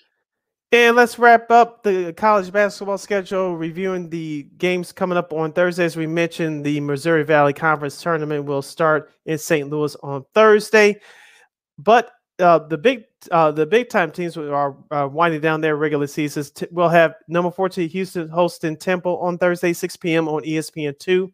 The Fighting Illini ranked number 20, ranked at number 20 on the season. They'll host Penn State on FS1 at 6:00. That should be a blowout win for Illinois. I'm predicting that here on the show. At the same time on ESPN, the big ESPN. This should be a good one in the Big Ten. Ohio State ranked number 23 in the country. They'll host Michigan State at 6:00. Ohio State 18-8, Michigan State 19-9. At 7:00 on the Big 12/ESPN Plus network, number 6 Kansas will host TCU. At 8 p.m. on ESPN2, number 2 Arizona will host Stanford. And at 8:00 on FS1 on Thursday, Michigan will host number 24 Iowa. Should be a lot of fun there. Like I said, a lot of the smaller conferences are starting their tournaments, on Thursday. So you got the Ohio Valley, you got the Missouri Valley, you got all these other smaller conferences. Also to Oregon and Washington. Oregon really needs this win. They want to stay right there on the bubble. And Fresno State and San Diego State. If San Diego State can win that tournament to keep themselves right there in line on the bubble, that's at 10:00 on CBS Sports Network. So some really, like I said before, you got a lot of teams that are going to be jockeying for that bubble, those bubble teams and such. So this is last week of the season, folks. So again, there's some big games coming up this weekend. We'll get to that on Friday, but really big games for a lot of bubble teams this week, Sid. Yes, like we mentioned before, this is March Madness time. We're heading down the home stretch. So this is what we like about college basketball this time of year, Lakina. Who can get hot? Are there any injuries that are big factors for some of these teams? Who can take advantage? Who can be consistent? And we love to see some upsets. So this is why this is the best time of year in college basketball. You're listening to Second City Sports live on the Monday, right here on Sports Zone Chicago. Sid, that's Lakina. We're live in 11 color. Lakina, we have a couple minutes left before we break. We have to break for the bottom of the hour. I want to ask you, who are your top 4 teams in college basketball right now that has a legitimate shot of winning the national title? Well, like I said, there's like 12 teams that could probably get in, but I would say the favorites right now, right this minute. Like I said, this could change. Arizona, I think Gonzaga may have a shot, and also to Kentucky, if they can get it together and be consistent, and like I said, Duke, but also to remember there are like 12 teams, like 12 maybe 15 teams. There really is no dominant team like it was last year, where it was Baylor and Gonzaga. You're gonna put them on whatever order. But this year it's pretty much wide open. So if you catch a team at a bad, having a bad day, or if somebody gets hot suddenly, this is sort of one of those years where someone can sneak in there and perhaps maybe win the title. Who knows? Could have Villanova sneak in there? Could maybe perhaps Illinois, maybe, or a team like that, maybe in Arkansas, or maybe there are a lot. Look, Texas, maybe. I mean, look, there are a lot of chances for a lot of teams, and like I said, Purdue, one of those teams, Alabama, you never know what you're going to get with them. Could they can go to the Final Four, but they could lose, like I said, in the early round. So it's sort of one of those, things where you just want to, there's a lot of teams that have a shot to win, the championship. And like, you can't wait to kind of like get back into it. Houston could probably get in there too as well. They had a taste of it a couple of years ago going to the Final Four. So it's definitely one of those things where you're kind of like, okay, who really has a shot to win this? And I think this is kind of cool in a way. We always talk about the big teams with Kansas, Duke, and North Carolina. Shout out PD Popolo. But we always talk about those big time schools that usually are the first schools to have the best shot of winning the title. But I think in a way this is great for NCAA to have. This is a parity that you wanted. You have it now. I know Duke is a good team this year. I know that Coach K will be hanging them up at the end of the season. We know that Hubert Davis is trying to keep that North Carolina program afloat. I think they'll be better next year as he gets some of his own guys in there. But this is a second year in a row in my lifetime that Duke and North Carolina are not mentioned out of people's mouths as the favorites to win it. Now, I think it's a great thing. You need to have a change at the top of the guard every once in a while. Well, I think Duke has a shot, of course, that being Coach K's last season. I think they still got a shot to win. North Carolina, I mean, like you said, I think next year, I think this is sort of a leftover from this year. He's got, Hubert Davis got some big time recruits coming in. So next year, I think will probably be the year. We'll see how Jon Scheyer does once he takes over at Duke.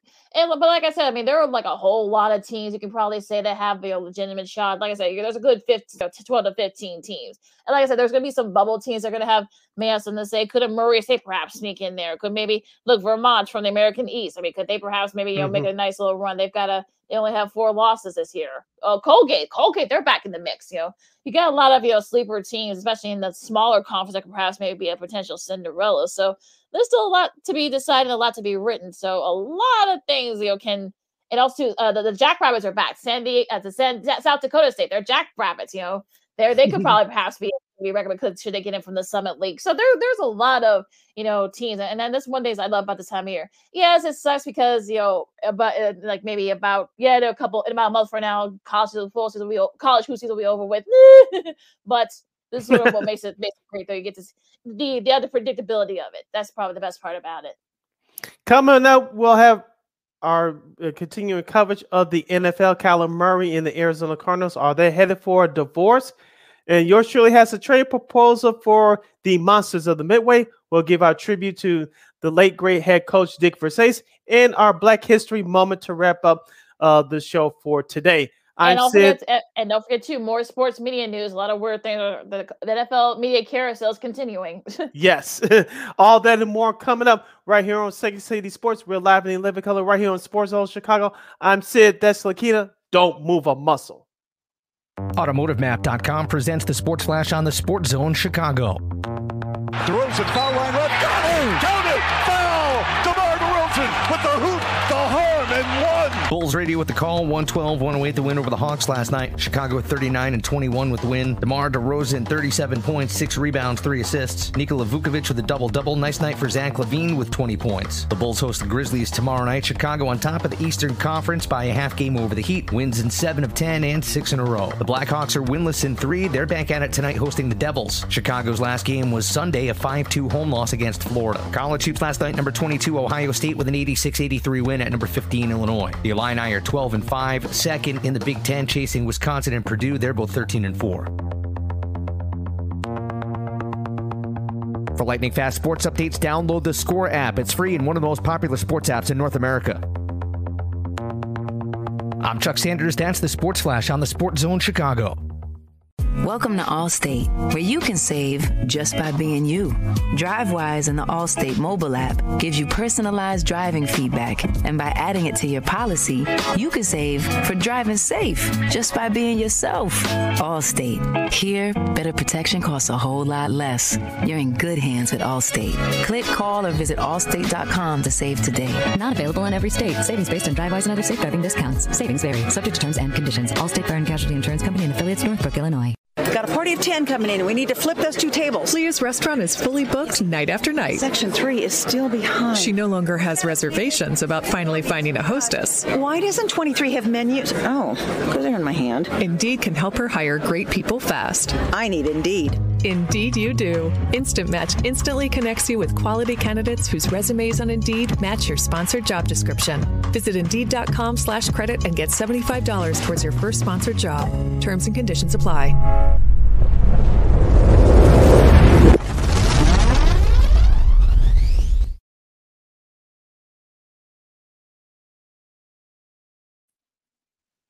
Welcome back to Second City Sports. We're live and in living color right here on the Monday edition, our last show for the month of February on Black History Month on Sports Zone Chicago. Sid Lakina here with you. If you have a question or comment for us during any of our topics during today's 2-hour extravaganza, we have less than a half hour left. You can go to Sports Zone Chicago's Facebook page or Sports Zone Chicago on YouTube. Type in questions or comments in the comment section. Lakina will get them up on the screen for you. Lakina, we talked about this story last week as it broke.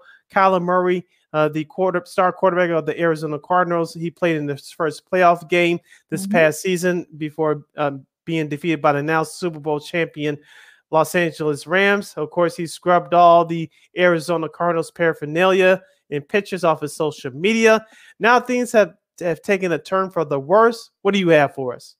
Yeah, apparently his agent wrote a very lengthy statement earlier this morning. I didn't read the whole thing because I just felt that I was getting, it just wasn't. I kind of feel basically what he said, the agent, I should say, basically what he said was that he wants, Kyler to get his money, make sure he gets his cash, and, that he's played a lot. Eric Burkhart, who's Kyler Murray's agent, he wrote. I didn't read the whole thing because it's long. You can read it. It's on social media too. I know Adam Schefter and Rappaport both have it, so feel free. He wants he wants to be an Arizona Cardinal. He wants to be, but he wants to be played like it. So, I guess his discipline is being called into question, and it's just silly at this point. I'm kind of like.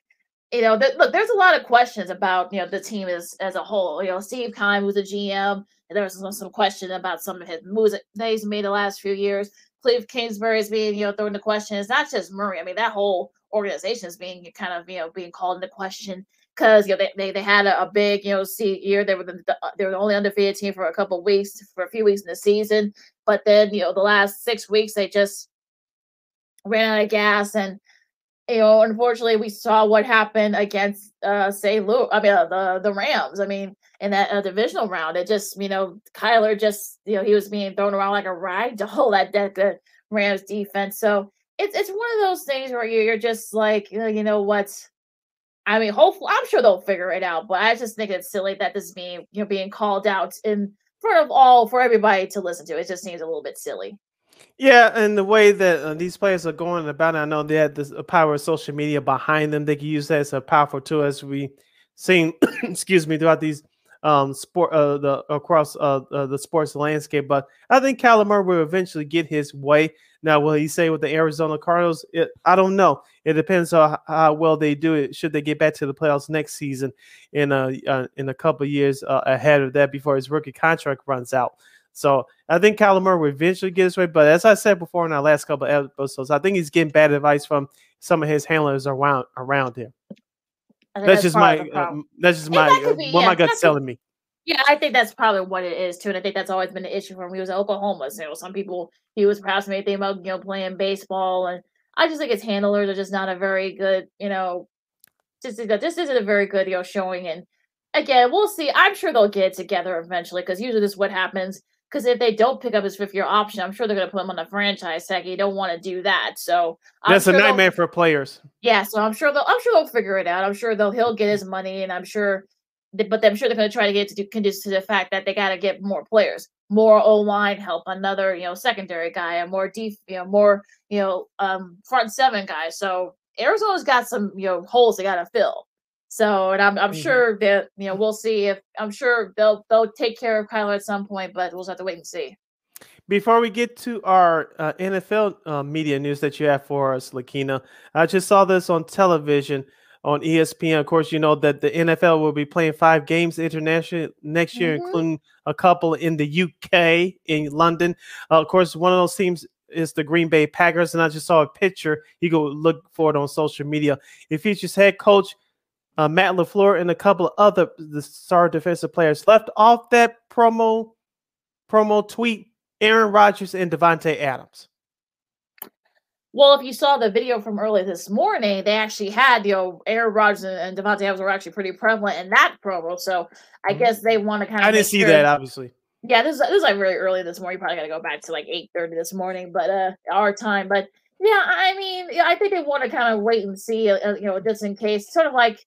The Abbey Road, that was like an Abbey Road sort of thing from the Beatles, and that album. Yeah. And we'll get into all. Won't get too deep into it. That's basically that's sort of like a play from that. But I think they want to make sure that they want to end up with egg on their faces in case one or both those guys don't come back. Talking about Rodgers and Adams, so that's probably why they played it safe and just let's get Matt LaFleur and a couple of defensive guys on there and just do it that way. But yeah, I remember the NFL. I mean, they want to get back into Europe, with everything supposedly getting back to normal. Also, to New Orleans will also be part of that London series at Tottenham Hotspur Stadium and Jacksonville as well. Also, they're going to be playing some games in Germany as well. Arizona will, in Germany, in Munich. Tampa Bay, who actually broke news themselves just about an hour ago, they're going back to the Creamsicle uniforms for a little bit next season. So, okay. Because it was weird that they didn't have much success when they had the Creamsicles. I mean, they went to the playoffs a couple of times in the late 70s and in the 80s, but they really didn't get into it until they changed their logos and the colors. But I digress. Also, Arizona, the aforementioned Arizona Cardinals will be playing that series in Mexico. So other teams and games will be decided as well as the season releases their TV scheduling for 2022. But those are sort of like the main 5 for that has been released already. Yeah, usually those schedules are released right after the NFL draft, so we'll be looking out for that. So as we mentioned before, the NFL always keeps their product in the headlines even during the off season. And let's get to some more media news, Lakina. And it looks like ESPN is trying to not ESPN, but Amazon's trying to find anybody to break bread with them to call their Thursday night package. Yeah, they're now set their sights on top college football analyst for ABC ESPN, Kirk Herbstreit. Now, he does have something in his contract where he can actually call NFL games, in other entities. So I don't know, but that's a lot of travel, though. I know his boys are older. I think like 3 of them are now in college. So that's not really a factor. His family is a lot older, but yeah, that's still a lot of travel, and you got to prepare for the Thursday night. Then you have to turn right around and travel, do game day, and perhaps do whatever. Especially if the game day and the main college football, the Saturday night game, or the game of the week is not in a different city. That's a lot of travel. So I don't know if Herbie would want to do that, but someone said, I forgot to get the tweet out, but yeah, somebody said like give some of the lesser guys a chance, but. I guess, look, Amazon's trying to swing high. They swung and missed on Troy Aikman. They're trying to get Al Michaels to come in, and such. And now they're setting their sights on, Herbstreit. So it's Amazon, they're trying, but it doesn't like they're succeeding so far. Yeah, and we talked about on our show last Friday, it's like Fox will have a similar problem on their hands as well. They could go in-house into who's going to be the number 1 color guy next to Joe Buck. Will it be Sean Payton? I don't think it's going to be Sean McVay because he's going to return to coaching next year for the LA Rams. But will they go in-house, or will they go to Sean McVay, or Sean Payton, or will they go somewhere else that we haven't heard of before? Will it be a recent player that has retired? Who knows? But there's a big carousel going around the NFL broadcasting media. Yeah, and I understand why ESPN did what they did, bringing in Troy Aikman. They want to Mhm. get those marquee games, especially with the new TV contract kicks in next season. You know, you got Troy Aikman, whoever they pair him with, whether it's Al Michaels or Joe Buck or whoever. But they want to try to get that Mhm. more quality games, and I get it. Like I said, I'm sure they'll probably keep Steve Levy, Brian Greasy, and Louis Rig in some capacity. Perhaps maybe do some of their college football, games to be that 1A, 1B team with Herb Street and with Chris Fowler. So there's still a lot to figure out, but this is sort of exciting. I know that the NFL offseason is exciting, but it's also too in the media sense because with Aikman, it's not official yet. It probably won't be official for maybe like another few weeks or so. But once that's official, the dominoes are going to start falling. And now there's a rumor out there that maybe they'll probably put Greg Olsen, promote him to number 2 team with Joe Buck. That's not a bad idea, but it'll be interesting to see what Fox does. Fox got not a lot of depth of talent, so we'll see that's something they got to figure out. You listen to Second City Sports, the Monday edition, our last show for the month of February, right here on Sports Zone Chicago. We're live in living color. Sid Lakina are here with you as we talk about news surrounding the sports media world. Lakina, this comes to our good friends at Awful Announcing. This we didn't get a chance to touch on this last week, but NBA local ratings are up in the 21-22 season, led by the Warriors, Cavaliers, and 76ers. Our Chicago Bulls locally are doing well in that group. Yeah, the Bulls are playing well, and if you win, they'll come, and that's what they've done. And look, I think I think that Adam Amin and Stacey King, do a great job together. I love their chemistry together, and yes, and I think that's it. Also, to the teams winning, so I think that helps the Warriors. That's the ultimate thing. Yeah, yeah, the Warriors, of course, excited as they are now that they're Clay's back on and. Everything else, and they're still playing pretty well. What's it like in Phoenix? Because I'm sure their rates got to be up there too for the Suns. Yeah, I can't find that chart, but it was surprising to me that the Suns weren't as up there or near the top like the Bulls and the Warriors are. But just quoting part of this article, overall this season, total viewership on the regional sports networks is up 10% overall to 1.028 million viewers, though up less impressive 5% when compared to the same amount of games. Last year's total viewership of 931,530 viewers continued a slide since the 2015-2016 season, when the NBA's local viewership was at a reported 1.41 million viewers. The 5 highest rated local markets are Golden State, 7.3, Cleveland, 3.74, Philadelphia, 2.72 is going to go up now with James Harden being on the team. In Milwaukee, 2.61 million viewers. In Chicago, at 2.52 million viewers. Yeah, and also Phoenix. Here's your answer, Lakina. Phoenix, not traditionally a great market for the NBA. They're up 55% at a 7.12 local rating. They're winning. That's why. I think that's another probably the big reason why those ratings are up. And also same thing with Cleveland. I think but I think Cleveland's they have a pretty loyal fan base. So. Yes. And they're winning as well. So I know they've struggled a couple of, for the first few games coming back from the break. But, winning usually helps, especially in the big cities. It's always better when Chicago and New York. I know New York's ratings are kind of have fallen flat. So as the Los Angeles ratings as well. So, look, I think, like I said, I think, winning helps. I think, the top 5, I'm sure Philly, I'm sure those ratings will probably be up to now that James Harden's in the fold now. And, look, we'll see Brooklyn's ratings. We'll see how their ratings are once, Durant comes back and they're winning. So it'll be interesting, though, especially in this last, month and a half of the season. And speaking of the New York Knicks, their games on MSG are up 21% to a 1.43 local rating. It has increased 74% over the last 2 seasons. Of course, last year, the Knicks had a surprising season. Ranked, they finished at number 4 in the Eastern Conference playoffs before getting bounced by Atlanta in the first round. Of course, this year they are struggling, but those fans are still coming out to their games and apparently watching them on MSG. I think New York. I think the Bulls, their ratings were still pretty good too, even though they had their some of their worst games. So it's sort of one of those things where, I think people just watch it out of habit. So it is what it is. Yeah, it is what it is. So there's your sports media news for the day right here on Second City Sports, live and in living color right here on Sports Zone Chicago. Lakina, before we get to our Black History Fact to close out the show, One former coach passed away over the weekend, and his name was Dick Versace. For those of you old school Chicago sports fans like us and older than us, you remember this name.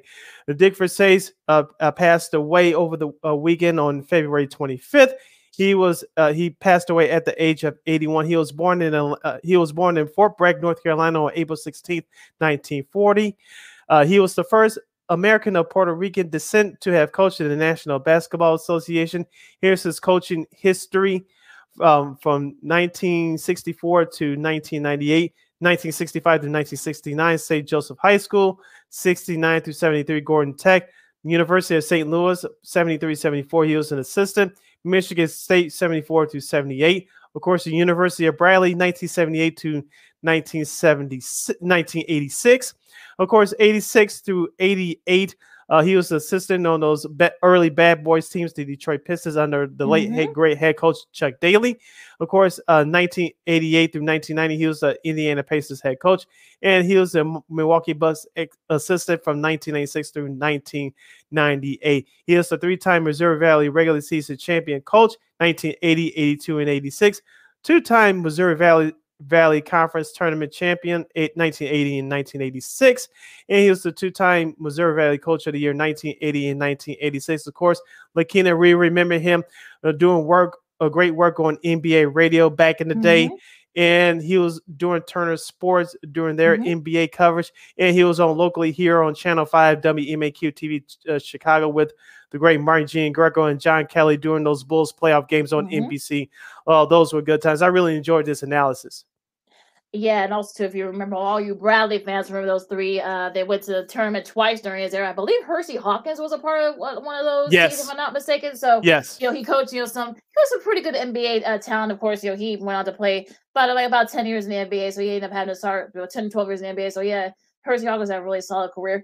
I think he was one of those guys. Look, he broke the mold because he was the first coach of Puerto Rican descent to coach in the NBA. And look, Gordon Tech, I think they won a state title during that time he was there. I'm not mistaken. Again, you gotta go all the way back. This is like going all the way back in the 70s. So I can't go that far back. But he had a really good resume, and I think his analysis are really good, especially during those Bulls championships where he was a big part of that. And I think I was kind of shocked, because I didn't hear about that. There's no cause of death. He was only 81 years old when he passed away, but he lived a very full life. Rich in basketball. If you heard some of the interviews that he did, he loved. He lived and breathed basketball. So I know that Bradley did something for him like last week after when it happened. It was not too long before that, after their game, when the news broke about his death. And it was one of those things where he coached in all levels. He was successful in all levels. He was a great analyst. He was part of the Turner's inception once they got going into the NBA coverage. Yes. So it was, he definitely kind of, trailblazed all around and was successful at all levels of his coaching. So he will be missed. His analysis was very simple, but also to the point. So yes. Get this very simple, and he's definitely going to be missed by a lot of basketball, old basketball junkies like us who loved his analysis. He had that world famous Q-tip hairstyle as well. Yes. I know people made fun of it, but he brought it when it came to analysis, especially on Channel 5 locally here in Chicago during those Bulls championship runs. He was a no nonsense guy. He was like Norm. He was a poor man's version of the late Norm Van Leer. He told it like it was. He really didn't get into confrontations with a whole lot of people, unlike Norm Van Leer, but they were true to who they were. And like you say, he made it simple, like Kenny Smith does on TNT now. He made it simple where you can understand without insulting your intelligence. And I think what many analysts are missing today.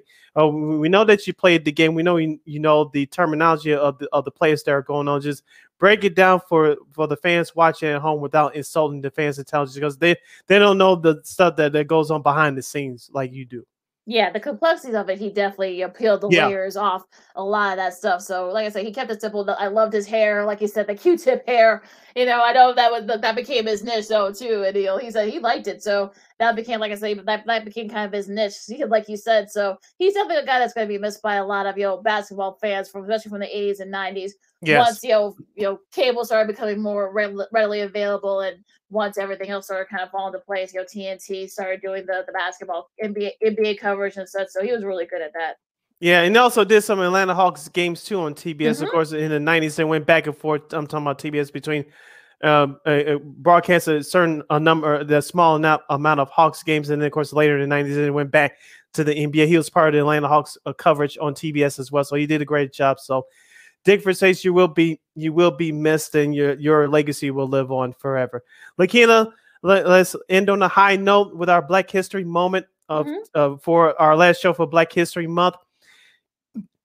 You're gonna love this, just like everybody else is gonna love this. If you're a big fan of music, and a big fan of the history of music, you should know this album. Whether you're our age, older, slightly younger, you've heard of this. This album has been referenced in pop culture from many times over. And I saw something regarding the commercial of this artist that I posted on my Insta stories the other day. I'm talking about the late, great Michael Jackson, the Thriller album from 1982 going into 1983. Yes, sirree. They just celebrated the anniversary of the release of that last night. So yes, the anniversary, it was been, what, 37 years since? Jesus. Oh, yes, the greatest selling album of all time, no matter what anybody else says. Is an official statistic. The greatest selling album of all time. What were some of the songs of that album? Most of us know, but for some of you that don't know, now you know. Want to be starting something? Classic. Baby Be Mine. Yes. The Girl Is Mine. The Doggo Girl Is Mine featured Paul McCartney. Yes, for all you steppers out there. Yes, for all you steppers out there. And it's a great music video to that as well. Of course, Thriller, another great music video as well. Beat It, another great music video as well. Billie Jean. That was the first video that got played on MTV as far as a black male solo artist. Or black artists in general. Because if you remember, if you go back to some of those early 80s, MTV, once it, became, they did not play, they played mostly rock music and, that type of music and pop music. They didn't show a lot of black artists, and he kind of broke the mold. So remember that, folks. Yeah. Remember, the first black group overall was played on MTV with Shalimar. The first black man solo artist was Michael Jackson. That was the Billie Jean video. Human Nature, of course. If you guys know your music from the 90s, SWV sampled that. They sampled that, yep. Also to PYT, Pretty Young Thing, great party record right there. And the Lady in My Life for all you late night heads out there. That became another signature song from this album later on in his career. So we pay him tribute to the late, great Michael Jackson to wrap up our tribute for Black History Month right here on Second City Sports on Sports Zone Chicago. The great Michael Jackson Thriller.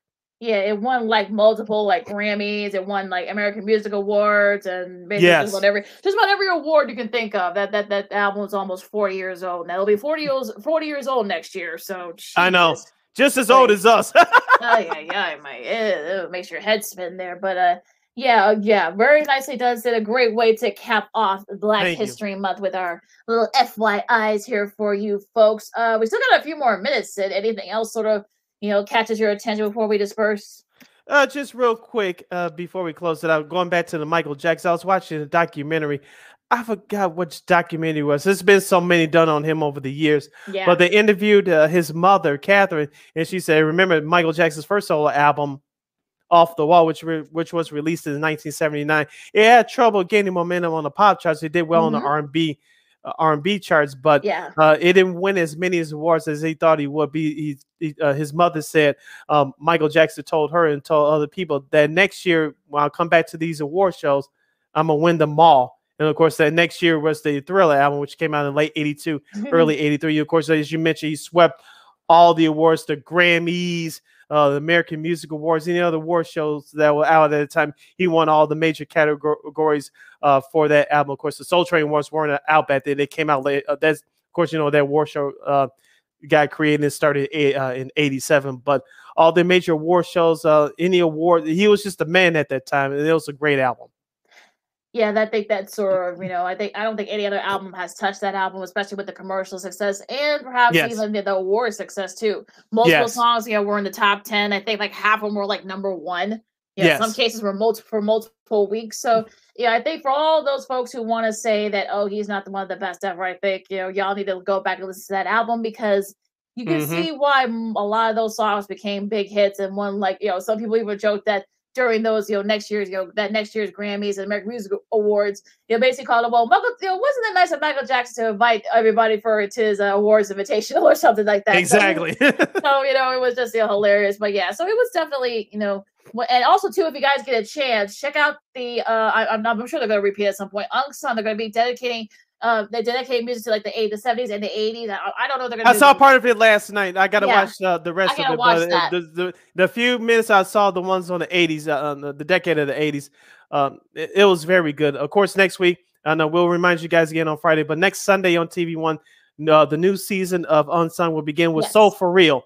Yeah. Oh, yeah. I've been looking forward. I already got that day recorded. I've been looking forward to that one. Yeah. I hope, hopefully they're doing well. I know, because I've been clamoring for them to, be on Unsung. So hopefully, hopefully they're doing well. I can't wait to watch that. Yeah. I've never recorded. Yeah. So look out for that. But I will be watching because last night they aired the decade of the 70s and the decade of the 80s. Like I said, I saw a few minutes of the decade of the 80s. And from what I saw, it was very good.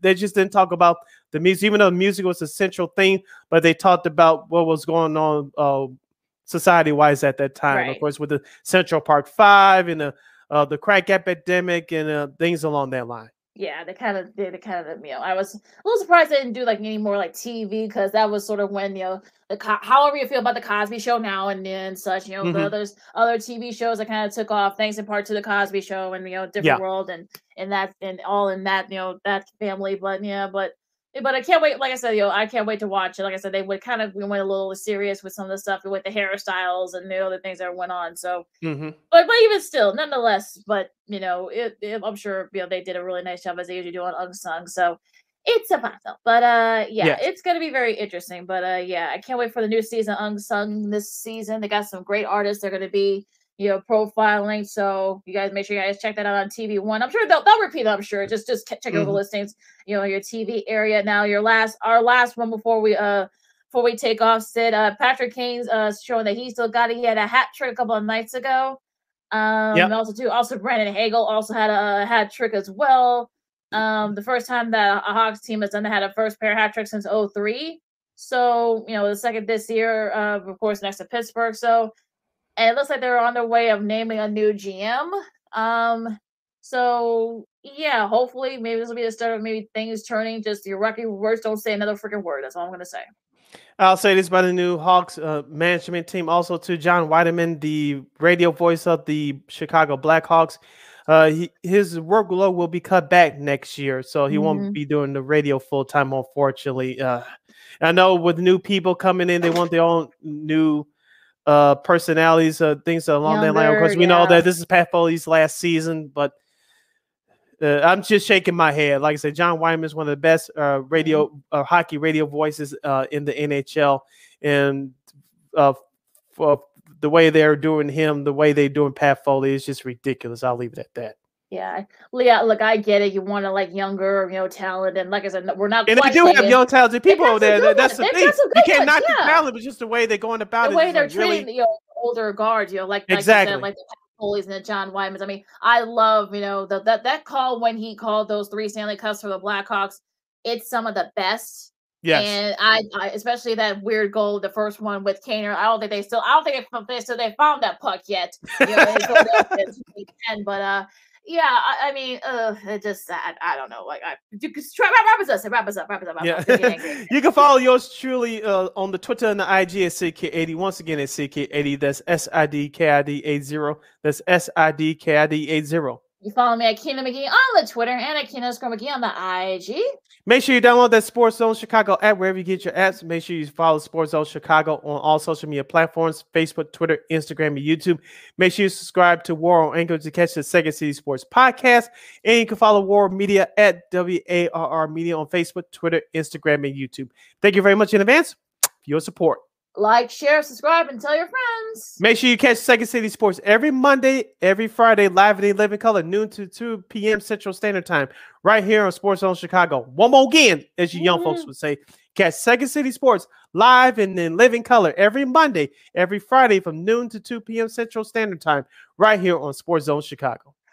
And, you know, guys, I know it's starting to warm up here, folks. So, but still, keep warm, everybody. And look, I know they lifted the mask mandates and such, but I'm still wearing my mask. So please still wear your mask, folks. Respect each other, whether you wear a mask or not. Yeah, wash your hands. And like Sid said, be good to each other. For Sid, I'm Lakeena. This is Second City Sports on Sports Zone Chicago. And we'll be, doing more stuff coming up this month. So we'll stay right, you guys better stay right there. And we'll see you Friday. Doppels, holla!